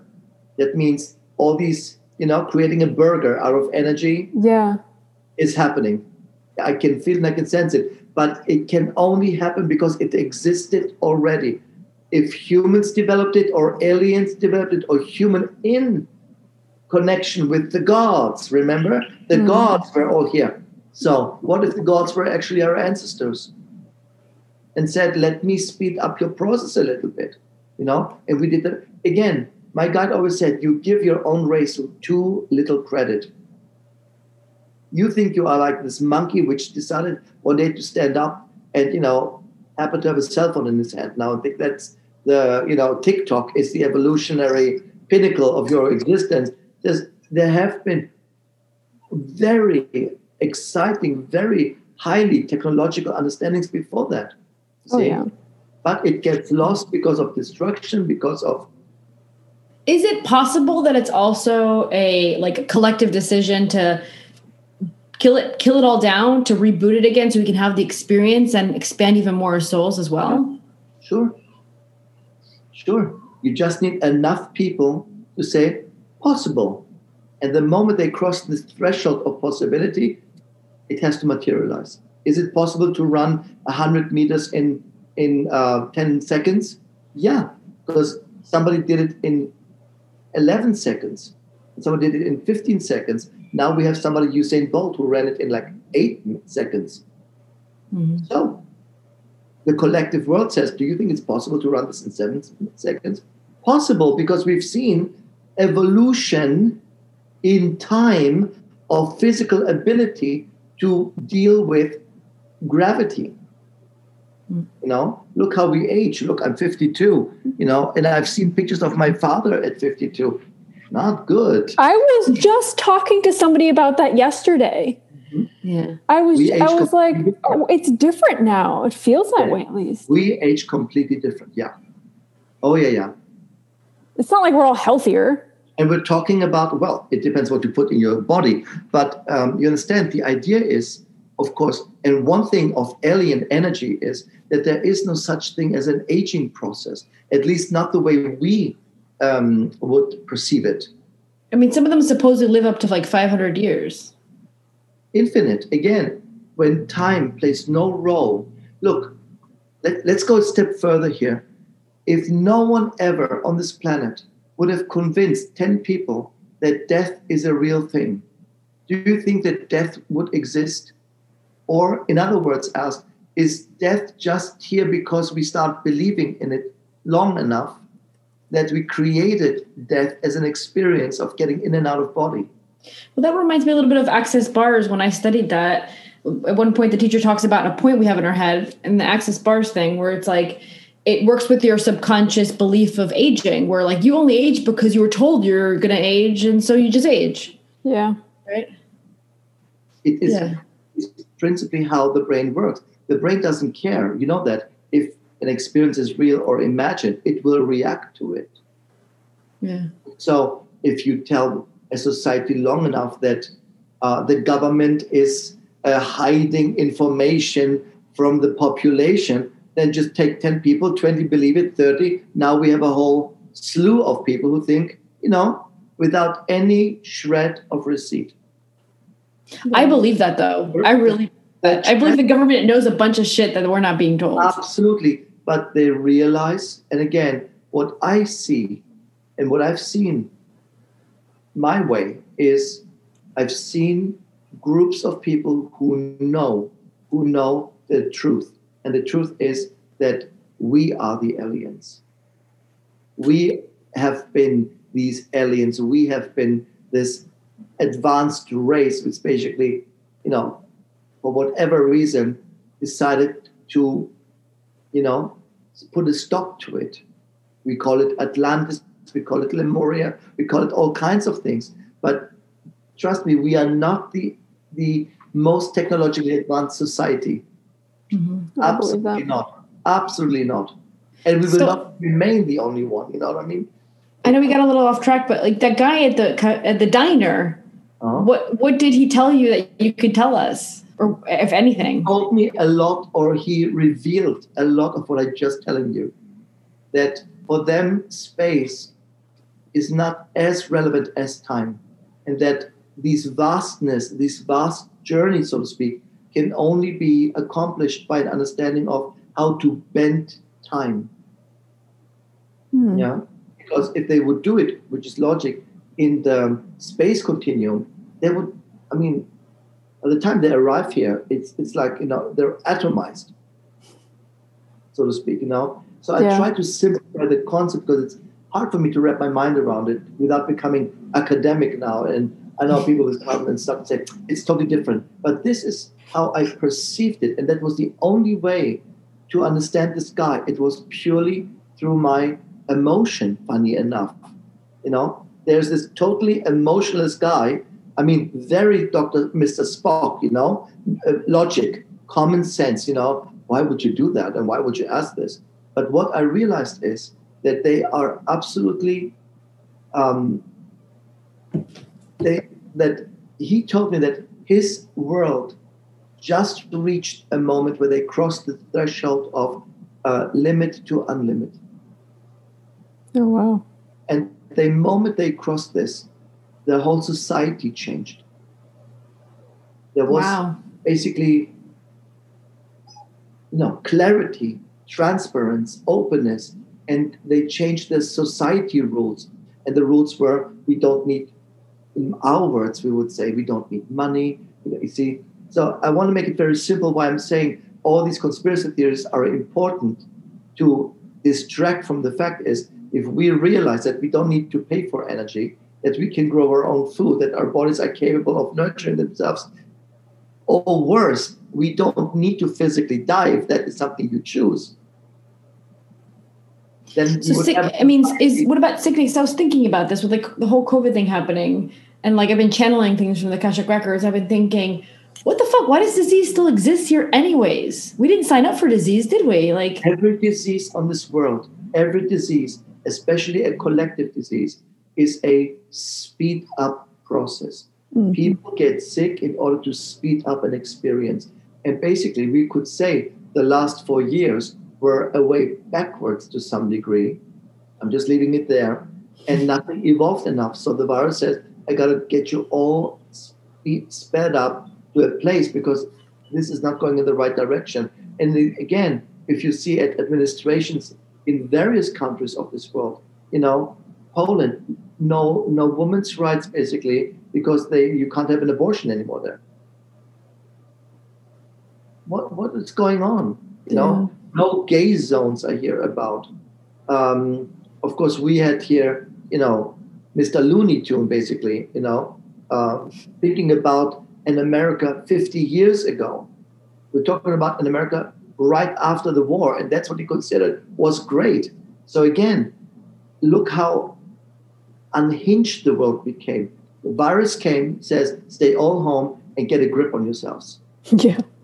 Basically, get a grip on yourselves. Yeah, the Akashic Record said, go home and go in, kind of. Absolutely. And I said to people, I felt so much gratitude for this virus because it stopped this crazy, almost 22 decades of traveling and traveling and traveling and traveling. And I thought, I'm losing myself. You know what I mean? It became this routine, basically. And it was a blessing for me. But I see from a larger point, every illness speeds up consciousness. And look at the Spanish flu. Look what happened after that. Look at the evolution right after that. I didn't check what happened. Vaccines, medicine, surgeries. atomic bombs. I mean, in a short period of 30 years, look at it, what development the world made. So I'm expecting after COVID exactly the same thing, you see, and it will. So, you see, if you go into the medieval times and look at the pestilence period, look right after what happens. So whenever we have in history really detrimental situations, illness, massive wars, of course, where you go to the limit of self-destruction, look what happens at time of blossoming. You see? And on the 21st of this month, Saturn finally moves into Aquarius. Yeah. Yeah, and look at the details of that element. Always life-changing, ready or not. Ready or not, you see? And the world says either you make the jump or you don't make the jump. That's what it is. Still, I read just yesterday that COVID has a survival rate of 98%. I'm just saying. Yeah. I'm just saying, and the only thing that to say is wear your mask and wash your hands with soap. Really, dude, that is this, you know what I mean? I get it. Such a weird time. It's a weird time, but it makes a lot of sense for me. Spiritually speaking, yes. It is definitely a preparation for something greater to happen. And it has to go with a collective consciousness. Yeah. We have to start really, for me, it started when a lot of the Me Too movement started. Yeah. There was courage, and people came out and said, it's 30 years ago, but that's what happened to me. And there was a consequence to it. You can't just go and say, well, what happened 30 years ago. Oh, no, you're still responsible for it. And as a collective, we started questioning our values, and how normal it was. I mean, look, go to Argentina, and I remember my first workshops in Argentina, macho guys who not even good looking, but macho guys with a wife, their 3 children, adult, meanwhile, his former lover with a new baby and his new lover with the baby. And that was full in our workshops. And I said, you can't do this. And they would look at me and say, no. I mean, I remember Lorena and I remember it so vividly, We did college here, we studied here. We did college here in Uruguay, which is next door to Argentina.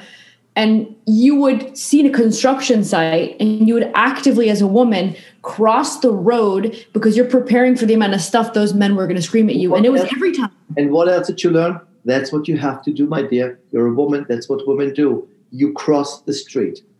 You see? Yeah. I think a great deal of that has changed. And I always said the new decade will be a decade of the matriarchy. The feminists returning in power, and this new administration will have a ton of women. I hope they give Pete Buttigieg a good position, because that would be in my lifetime as a gay man. That was already mind-blowing that the guy even ran and was so, you know what I mean? You see, that is for me the most alien energy. It's not some guy from space. That is a very alien moment, you see. That there's a transformation of thought.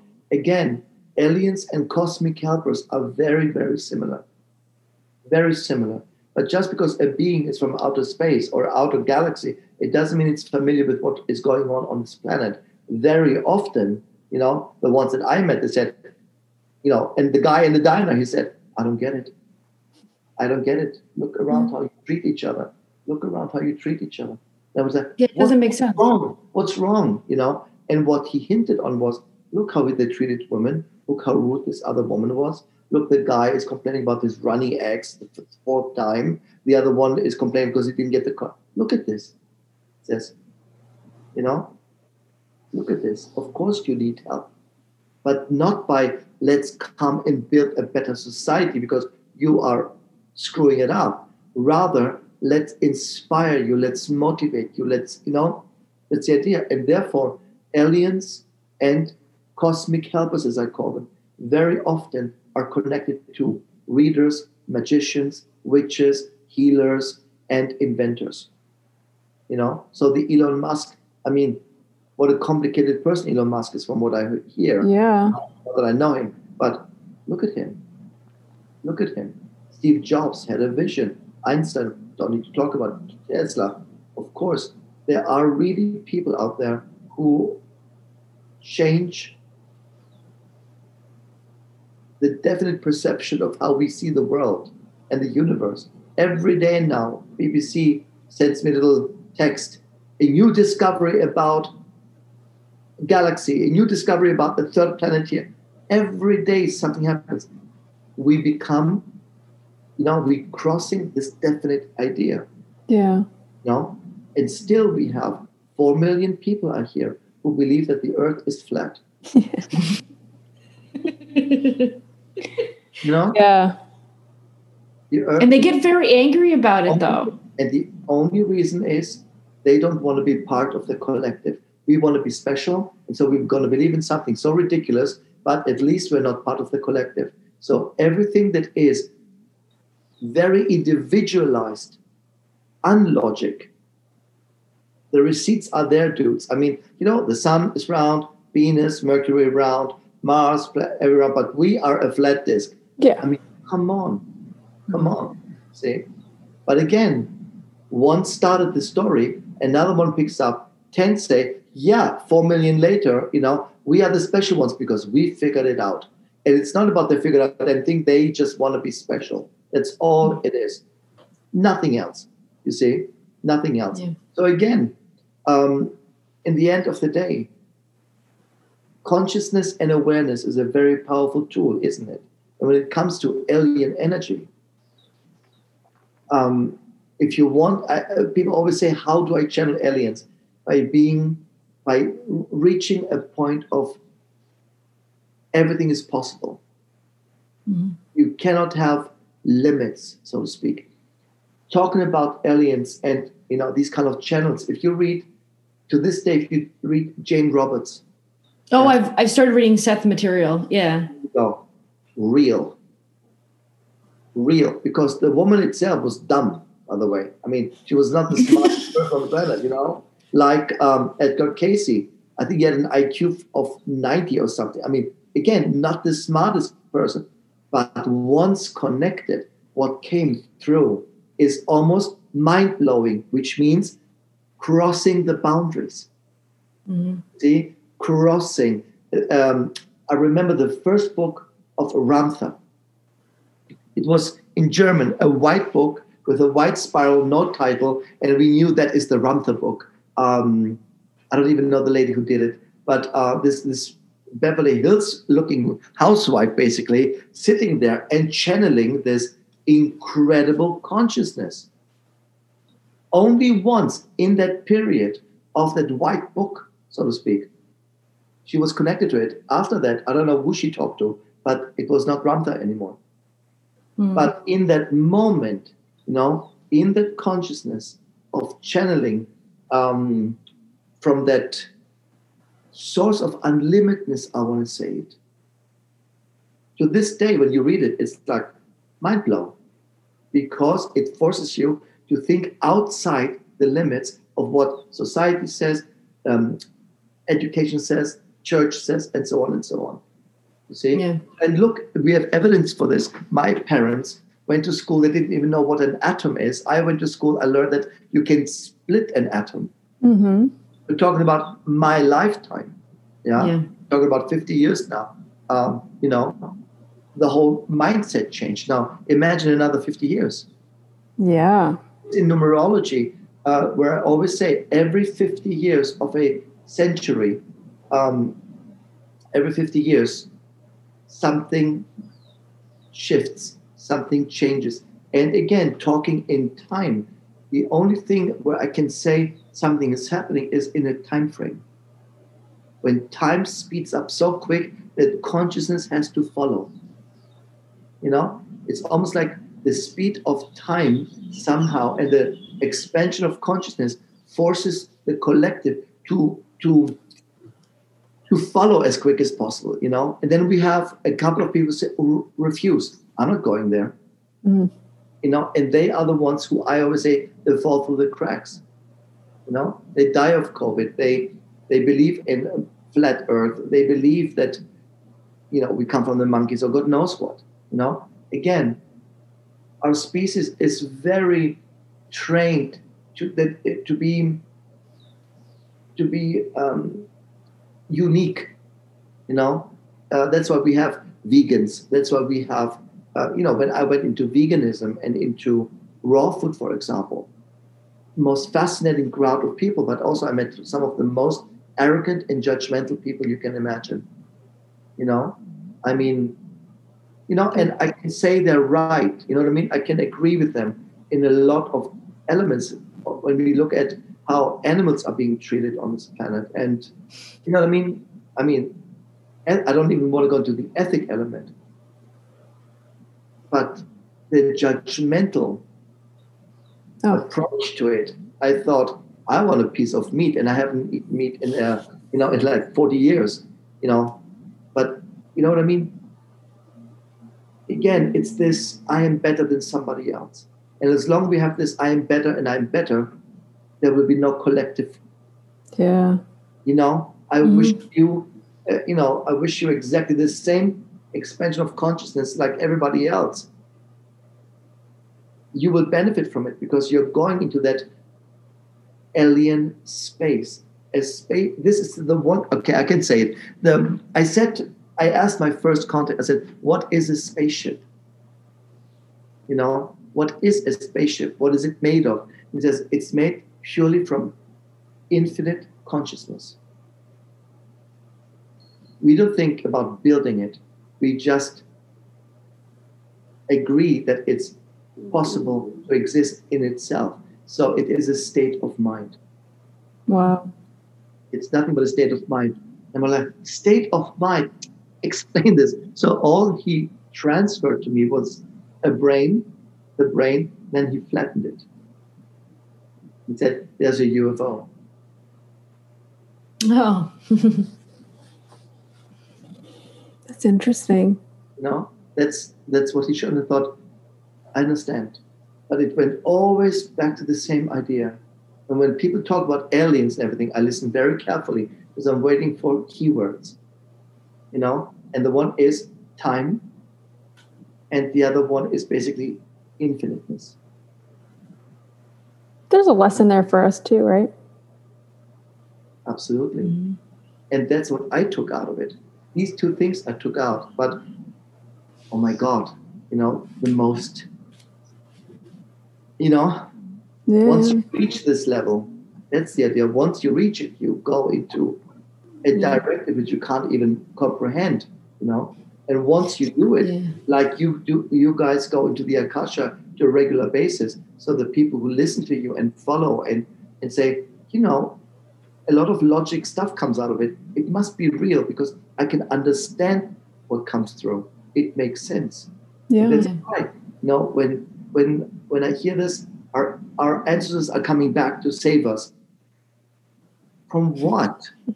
You know what I mean? From what? Save us from what? No one's going to take care of your life. No alien will come and say, oh yeah, now there's a task. I'm going to go and clean up hunger, racism and everything. No. We've got to go through it. You see? They've done it already. Yeah. So they say, we've been there. We crossed that line already. Now we're watching. And that is the Diner guy said, we're sitting here and watch in full excitement how you step by step, inch by inch, overcome your prejudice, your judgments, and a collective love for the forces of nature. Yeah. That's beautiful. And that was a very peaceful moment. I still was taken aback by it. Give me a damn chakra. Give me something to read. You know? Because I was so used to, you know, I don't want to say spy on people, but, you know. Getting insight, yeah. I can tune into everybody I want, unless I don't like them. Right. Then you just block it. Unless I don't like, I see nothing. It happened just a few months before we came here. A very prominent couple came. And all I thought the first was, can't stand them. Can't stand it. And the reading didn't happen. You know? Oh, wow. Right? And it didn't happen. I said, listen, let's stop. I can't, no. we're not going to get along very well.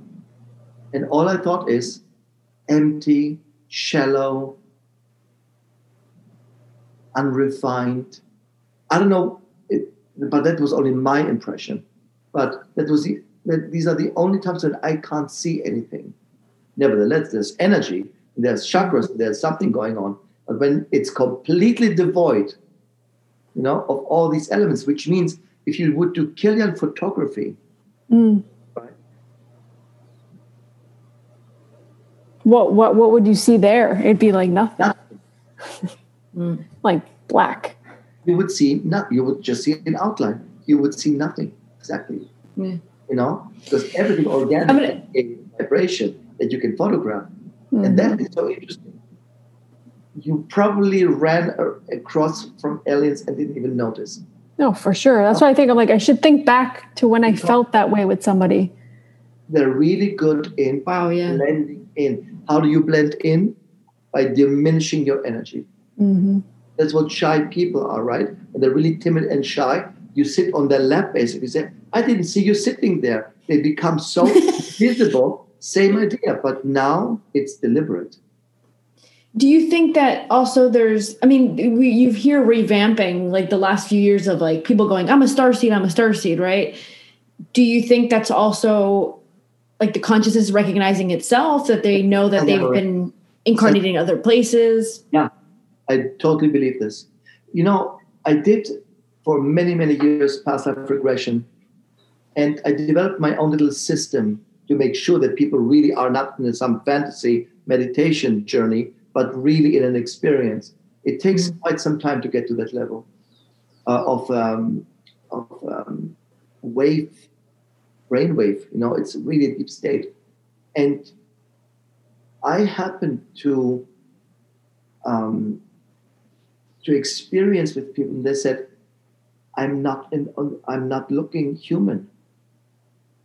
I'm not looking. I said, okay, how do you feel? And literally, it was almost the one thing that they all said, these 4 or 5 cases I had, wasn't many, but they all said the same thing, infinite. So they couldn't understand. They said, am I on a different planet or am I dead? Because of timelessness, infiniteness is when we pass over, when we get out of the physicality. You see, that's the spiritual energy. That's Akasha, right? Yeah. What do you see in Akasha? Is there time in Akasha?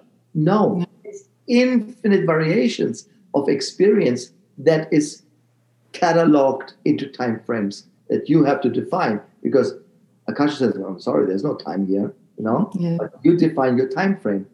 That's what you do. And so, you understand, it was fascinating to hear that these people said, I'm definitely not on this planet, And I said to one, well, how do you make experiences? She said, well, and I had 2 people who described this independent from each other, years apart. I'm going into this glass dome where every experience in the universe is cataloged, like a mini Akasha, so to speak. You go in and you say to the receptionist, I would like an experience of being megalomaniac, leadership, and how to fall apart. So she says, give me a second. We have Napoleon. What do you think? You want this costume?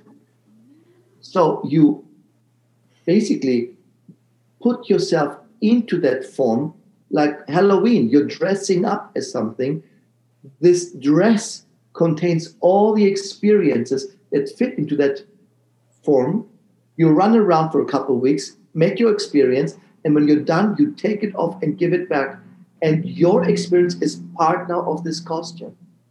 Yeah. Oh, wow. So if I wear being Marilyn Monroe, so my Kristos experience goes also to the costume, then Lorena comes and says, can I have that? Then Lorena's energy goes in, but you also feel Marilyn's energy, my experience, and then your energy. Then Lucia comes and says, okay, that one. So she has now Marilyn's energy, Kristos' energy, and so on. And I said, this is how you She said, we would never stay deliberately in one physical form. And they all I think it was 5 people, if I'm not mistaken. So long ago, I didn't really catalog all these experiences, but I remember them because they were so unique. They all said when they came back, and I followed up with them, how do you feel? And they all said, I'm totally homesick. Oh, no. They all went through depression.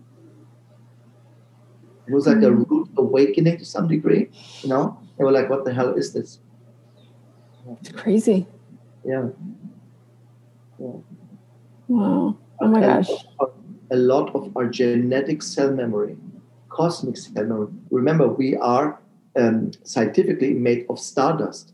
Mm-hmm. Right? Mm-hmm. So they say, well, everything is programmed. What was the stardust connected to? You see? So we have that memory in our physicality. Mm-hmm. I actually resonate a lot with what you were just saying, because it brings me back to, it's an event that I had, and I don't remember anything when I was young very much. Like I seem to block everything out. But I had this one event when I was 7 years old, and I was running into the little room that Lorena and I had at the house we lived, and there's this full-length mirror, and I remember I was being 7 and just stopping and seeing myself and going, and I started freaking out. I'm stuck.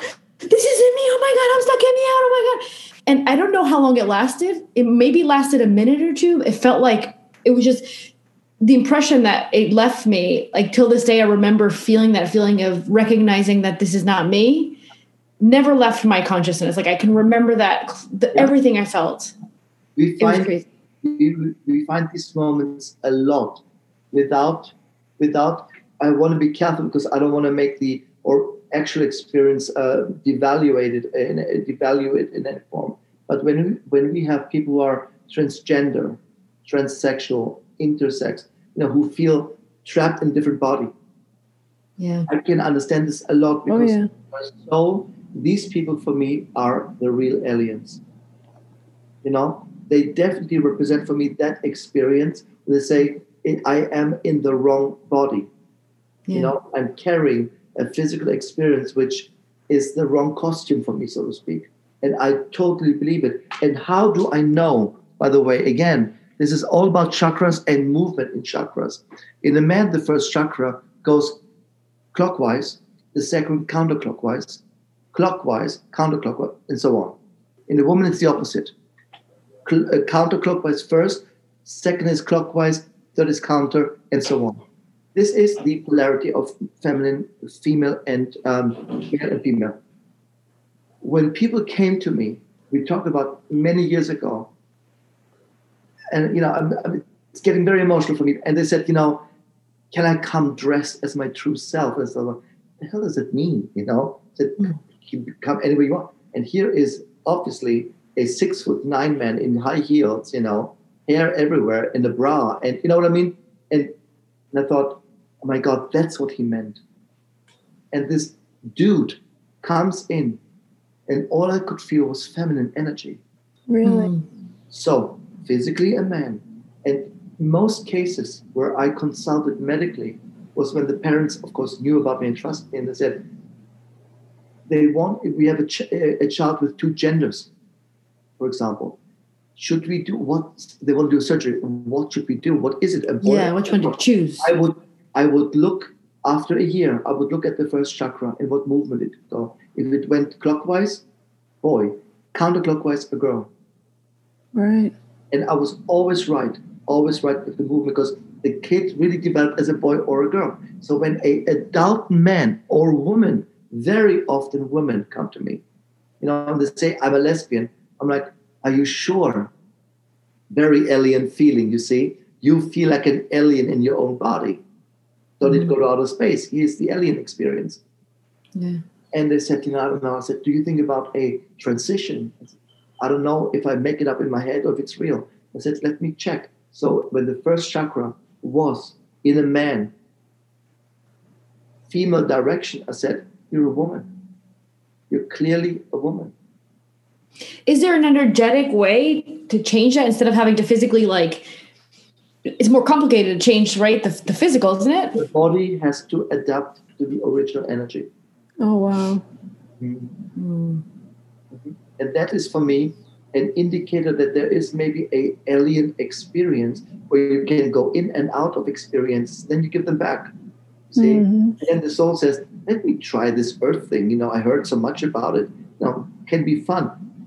Stuck. And you hear a lot. I'm trapped in the wrong body. Yeah. And the only way I can identify it is through the chakra movement. See? So when I have, somebody like Caitlyn Jenner, for example, I always thought he's gay.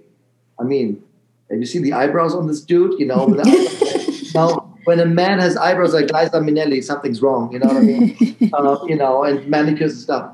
But, there was a lot of feminine energy in this very athletic body that he came out, not as gay, but as I was not surprised at all. Because in the end, first chakra went feminine. You see? You can see that on a video or on TV. Oh, yeah. I mean, I lived in LA for 20 years. It was right in front of me. Right. Right in front of me. This is also how we can see gay people, gay male and female, because same sex means exactly this. The first 3 chakras have to run in the same direction in order to attract somebody. So when I have men who basically say,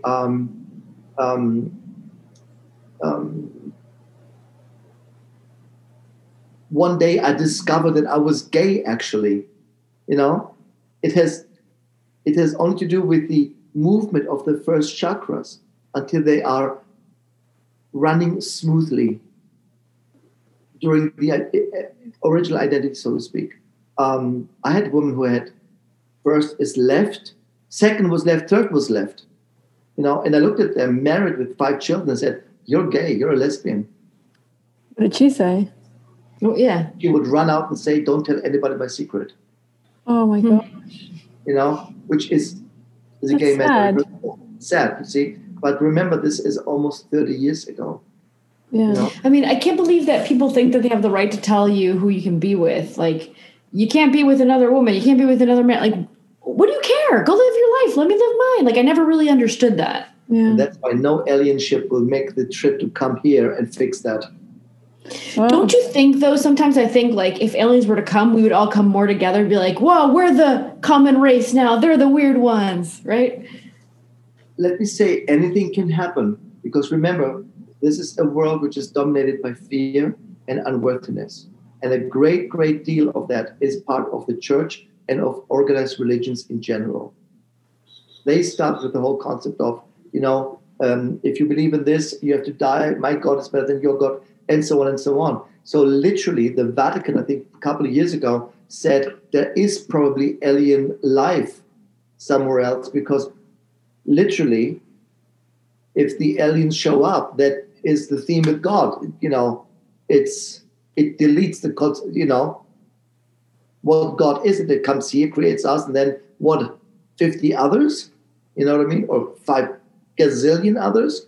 So it's the fear of loss of power. At the same time, if we come together with consciousness one day, not in my lifetime, but one day, we all delete this fear. Because it's exactly what you described.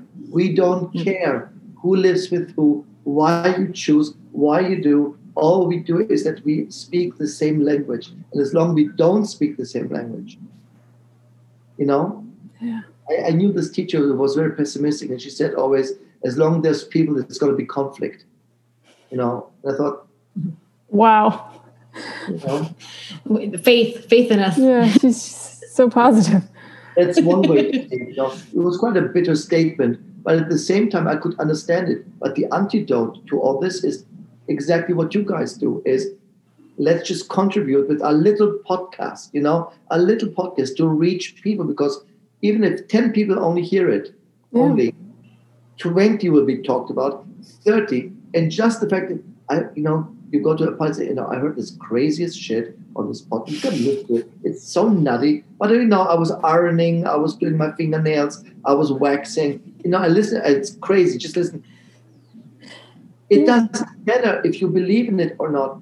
Just the consciousness of this person, the awareness, being exposed to a different possibility. That's amazing. That's our goal, right? Yeah, absolutely. And you cannot, and that's why all the people say the alien will come, the alien will come, the alien will come. They all have one agenda: speed. We want to speed this up. You cannot speed evolution. No. Because if the aliens would come now, we would all worship them and be slaves to them.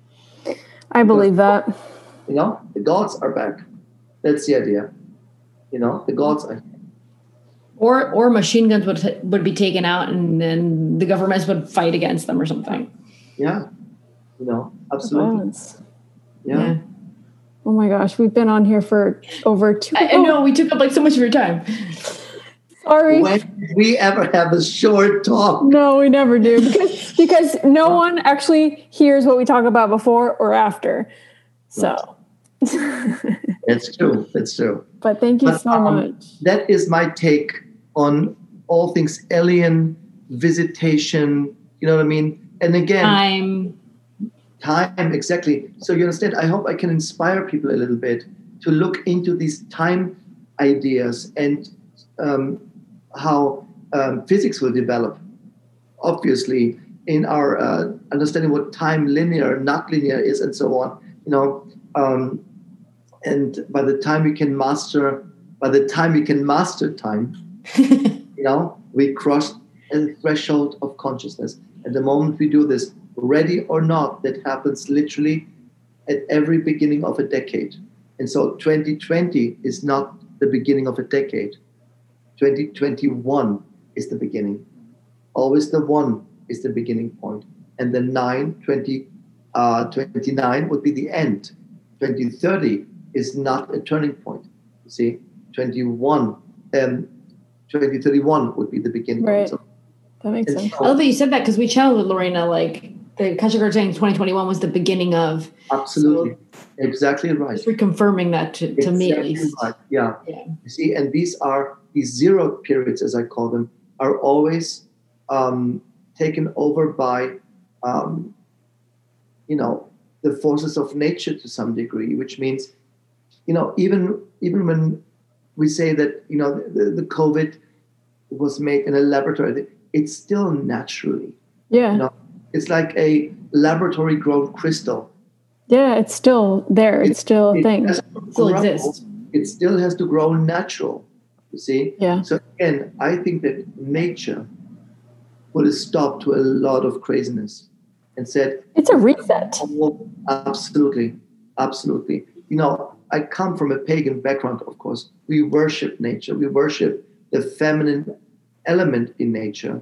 We see things worth being saved and showing compassion to animals and showing compassion to trees. I live with a shaman, for Christ. You know what I mean? I mean, even if I didn't want this life, he has it all day in front of me. And the moment you start value life, because from a quarantine point, then it's over. So we're all going to get a vaccine, I guess, because I said it years ago. They're not going to let us travel unless this. But I hope that doesn't happen. Oh, gosh. The only thing that bothers me in it is the you must get it. It's you don't have the choice. See, that's what bothers me. But I can tell you, just to conclude the idea of consciousness, if you think I'm being forced, enslaved, and manipulated, and my DNA is changed, and all that stuff, then that's how you're going to perceive this virus, and that's how it has to run through your system. But if you elevate your energy, and say, this is good for me, I accept it, I embrace it, I allow it to do only what it needs to do, it can only have the effect that you consciously provide. That you allow. I had cancer patients. They said, my doctor wants me to put me through chemo. And all we did was visionary work. The brain didn't care if it's the Bahamas. That's like the Joe Dispenza kind of stuff. Absolutely. And we built a mantra, and I said, whenever you get to your chemo, you see the Bahamas, martini, I'm great. And she did it so visually that literally the doctor would come and say, I don't understand why you don't have all these symptoms. Your hair should fall out. You should be sick. You should be vomiting. And why are you not vomiting? So she would not have the symptoms. And the doctor was upset. He said, you're well. And got upset. Yeah. So, I mean, like, to make that even more extreme, you could inject someone who can manipulate their brain so well. You can inject them with poison and it won't affect them. This is something that's so important. Again, I always go back. I want people, if they say you got to get the vaccine, please trust me. You have power over everything that comes into your body. You have the power. Nothing can. That's why some people get, until I came to this country, I didn't get vaccinated at all because my mother was against it. So if a kid had mumps, we would go to mumps parties, get mumps, come back home, 10 days, and it was over. And that's how I remember, you know what I mean? No one said you're going to die from it. Right. No one said you're going to die. What I would give a child is definitely the vaccine for where they get stiff bones. What's it called? No. La antitetánica? La tetánica? No, not to tetanus. That's tetanus. But that is something that definitely I would do because it's proven that it prevents the infection of a child at that age. People also get older and get it.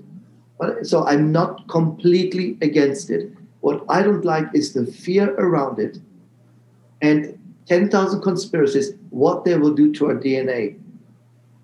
And this is where, again, that is worse than the virus or worse than the vaccine. I think it's so awful though that they can tell you what you have to put in your body. Like, where have we gotten it as a world? Yeah. Because again, from a logic point, we're off the alien subject, but in the end of the day, really the thing is those who had COVID should have antibodies. They don't need the vaccine. And I believe that the majority on this planet had COVID, didn't even notice, went through antibodies and finished. So those who are vulnerable, I think, who are exposed to it, hospitals, they should get it. Absolutely. Older people with a diminished, they might need it. But again, it has to do with your consciousness.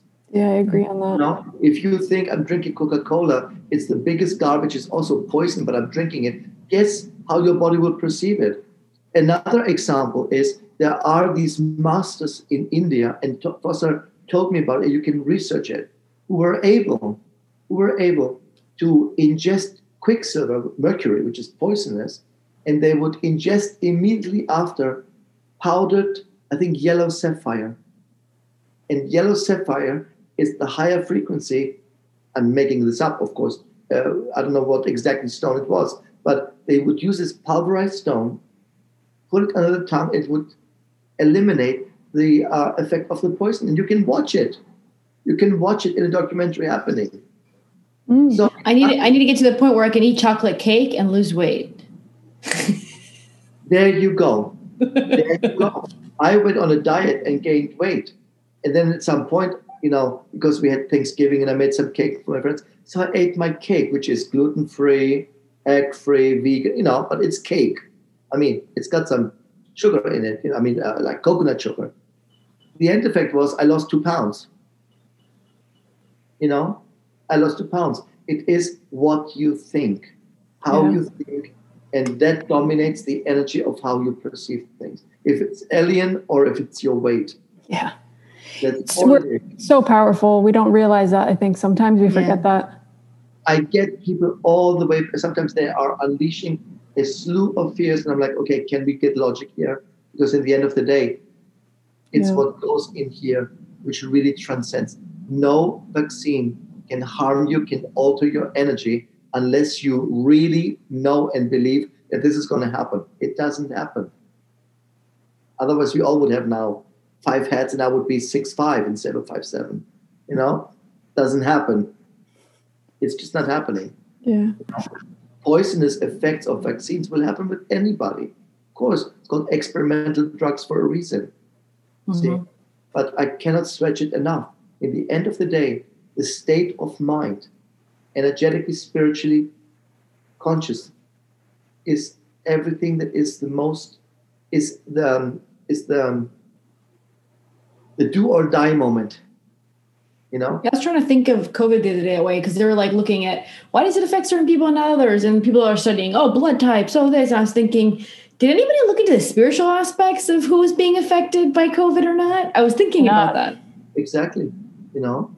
Exactly. And talking about aliens and the whole theory about it, interesting enough, it's not stretched on or focused on one specific group on this planet.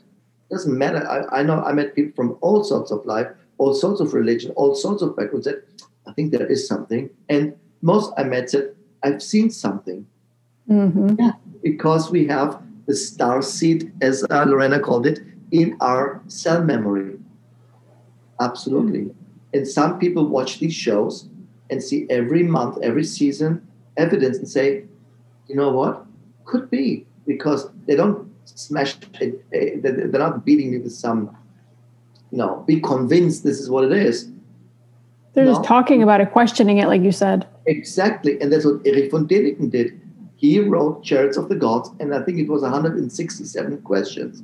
He never said in the book, it's aliens. He says, why would it be there? Why is this there? Why the hell would this be there? What is the logic consequence of it? It just went all aliens, you see? All aliens. And all civilization that was advanced was all aliens, and it wasn't. And so we tell our podcast followers. Totally. I listen everything. I listen to your podcast many times. You choose really nice people, I have to say. So far, I have to say, I haven't been disappointed one time because there's a real, genuine effort in those people. Even if they get a little bit different than I see it, but it's not wrong. It's a genuine effort to understand. So I tell you, your podcast helps a lot to offer these thresholds. You know what I mean? You don't know that you're doing it, but it's happening on its own. Yeah. Yeah. It has a mind of its own now, I think. It was our mission. And then funny enough, like at the beginning, we were looking for people to interview. And after a while, they just started coming to us somehow. Yeah. Now it's kind of stopped. And we've interviewed. Something. Let me just say this, Lorena, because it's so important. When something happens to you and you're not asking for it, you are somehow, in some point, develop the right vibration for it. Yeah. So instead of saying, should I do it? Listen, if you were not meant to do it, this would not happen to you. Oh, no. And the podcast at this point. Your meeting, absolutely. Yeah. And at this point, we don't even question if we're going to do it or not. Like, we know we're going to do it. We keep doing it. We've been doing it for over a year. And this is so important. I think the surrendering to this knowing. When I look at Foster, and I not only I love him, but I admire him, because for 40 plus years, he hasn't budged one bit of his belief. That's what I do. That's who I am. And that's what it is. But to make, no, there's no but. This is exactly what I experienced. My life is based on this. You cannot move him 1 inch. I tried, That's what it is. And that is when definitely a mission, a purpose, goes into resonance with the opportunities that Akasha provides. Yeah. Call it what you want. The universe, God, the goddess, Jesus, whatever you want to call it, doesn't matter. It provides you always with the resonance that you can do. So instead of saying, I wonder if I can do it, listen, you got it served on a platter. Obviously, you're good to do it. So go do it, you see? And that is an important experience now in our days to really, I want to say, surrender to an understanding of nothing can happen unless I am in resonance to it, unless I believe it. Yeah. I like that. That is the idea. I love all the stuff you talked about in the last episode that we interviewed you. I still remember sometimes I'll be like riding the bike and be like, oh, I remember this thing that Kristos said. Such good information.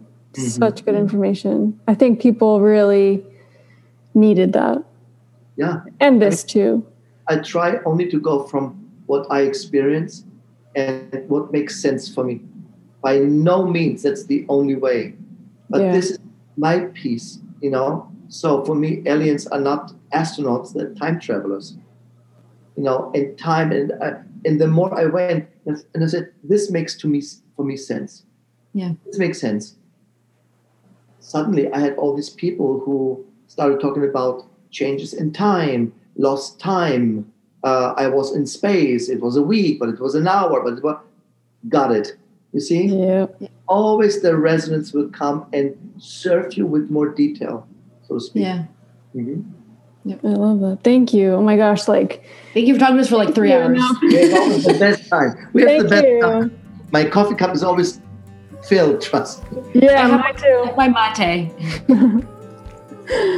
Thank you so much. And obviously, Thank you so we'll much. have you on again for sure, as always. Absolutely. And you're always welcome to talk about whatever you want here. So, okay. Yeah, thank you. Fashion. Yeah. I love it. whatever. Yeah, whatever. Oh, good. Anytime, girls. I love being on your program and contribute to the larger service that you're doing, because that's what you're doing. You're doing a large service. Oh, thanks. Thank you for saying that. Absolutely. Thank you. Thank you so much. Right. We hope you enjoyed that amazing episode with Kristos. Thank you so much, Kristos, for coming on here. We really appreciate you opening up and talking about these different topics, as he's been on a few times now, and I'm sure he'll be on very soon again. So thank you so much for coming on, and we want to thank you guys also for supporting the podcast and for listening and downloading and subscribing. We really appreciate it. We hope this episode in some ways helped you open your mind to seeing what's happening in the world right now a little bit differently, and to maybe seeing another possibility. So yeah, we hope you guys have a great week, and don't forget to subscribe to the podcast on whatever platform you use, and to also follow us on Instagram and Facebook. All those links will be on the show notes.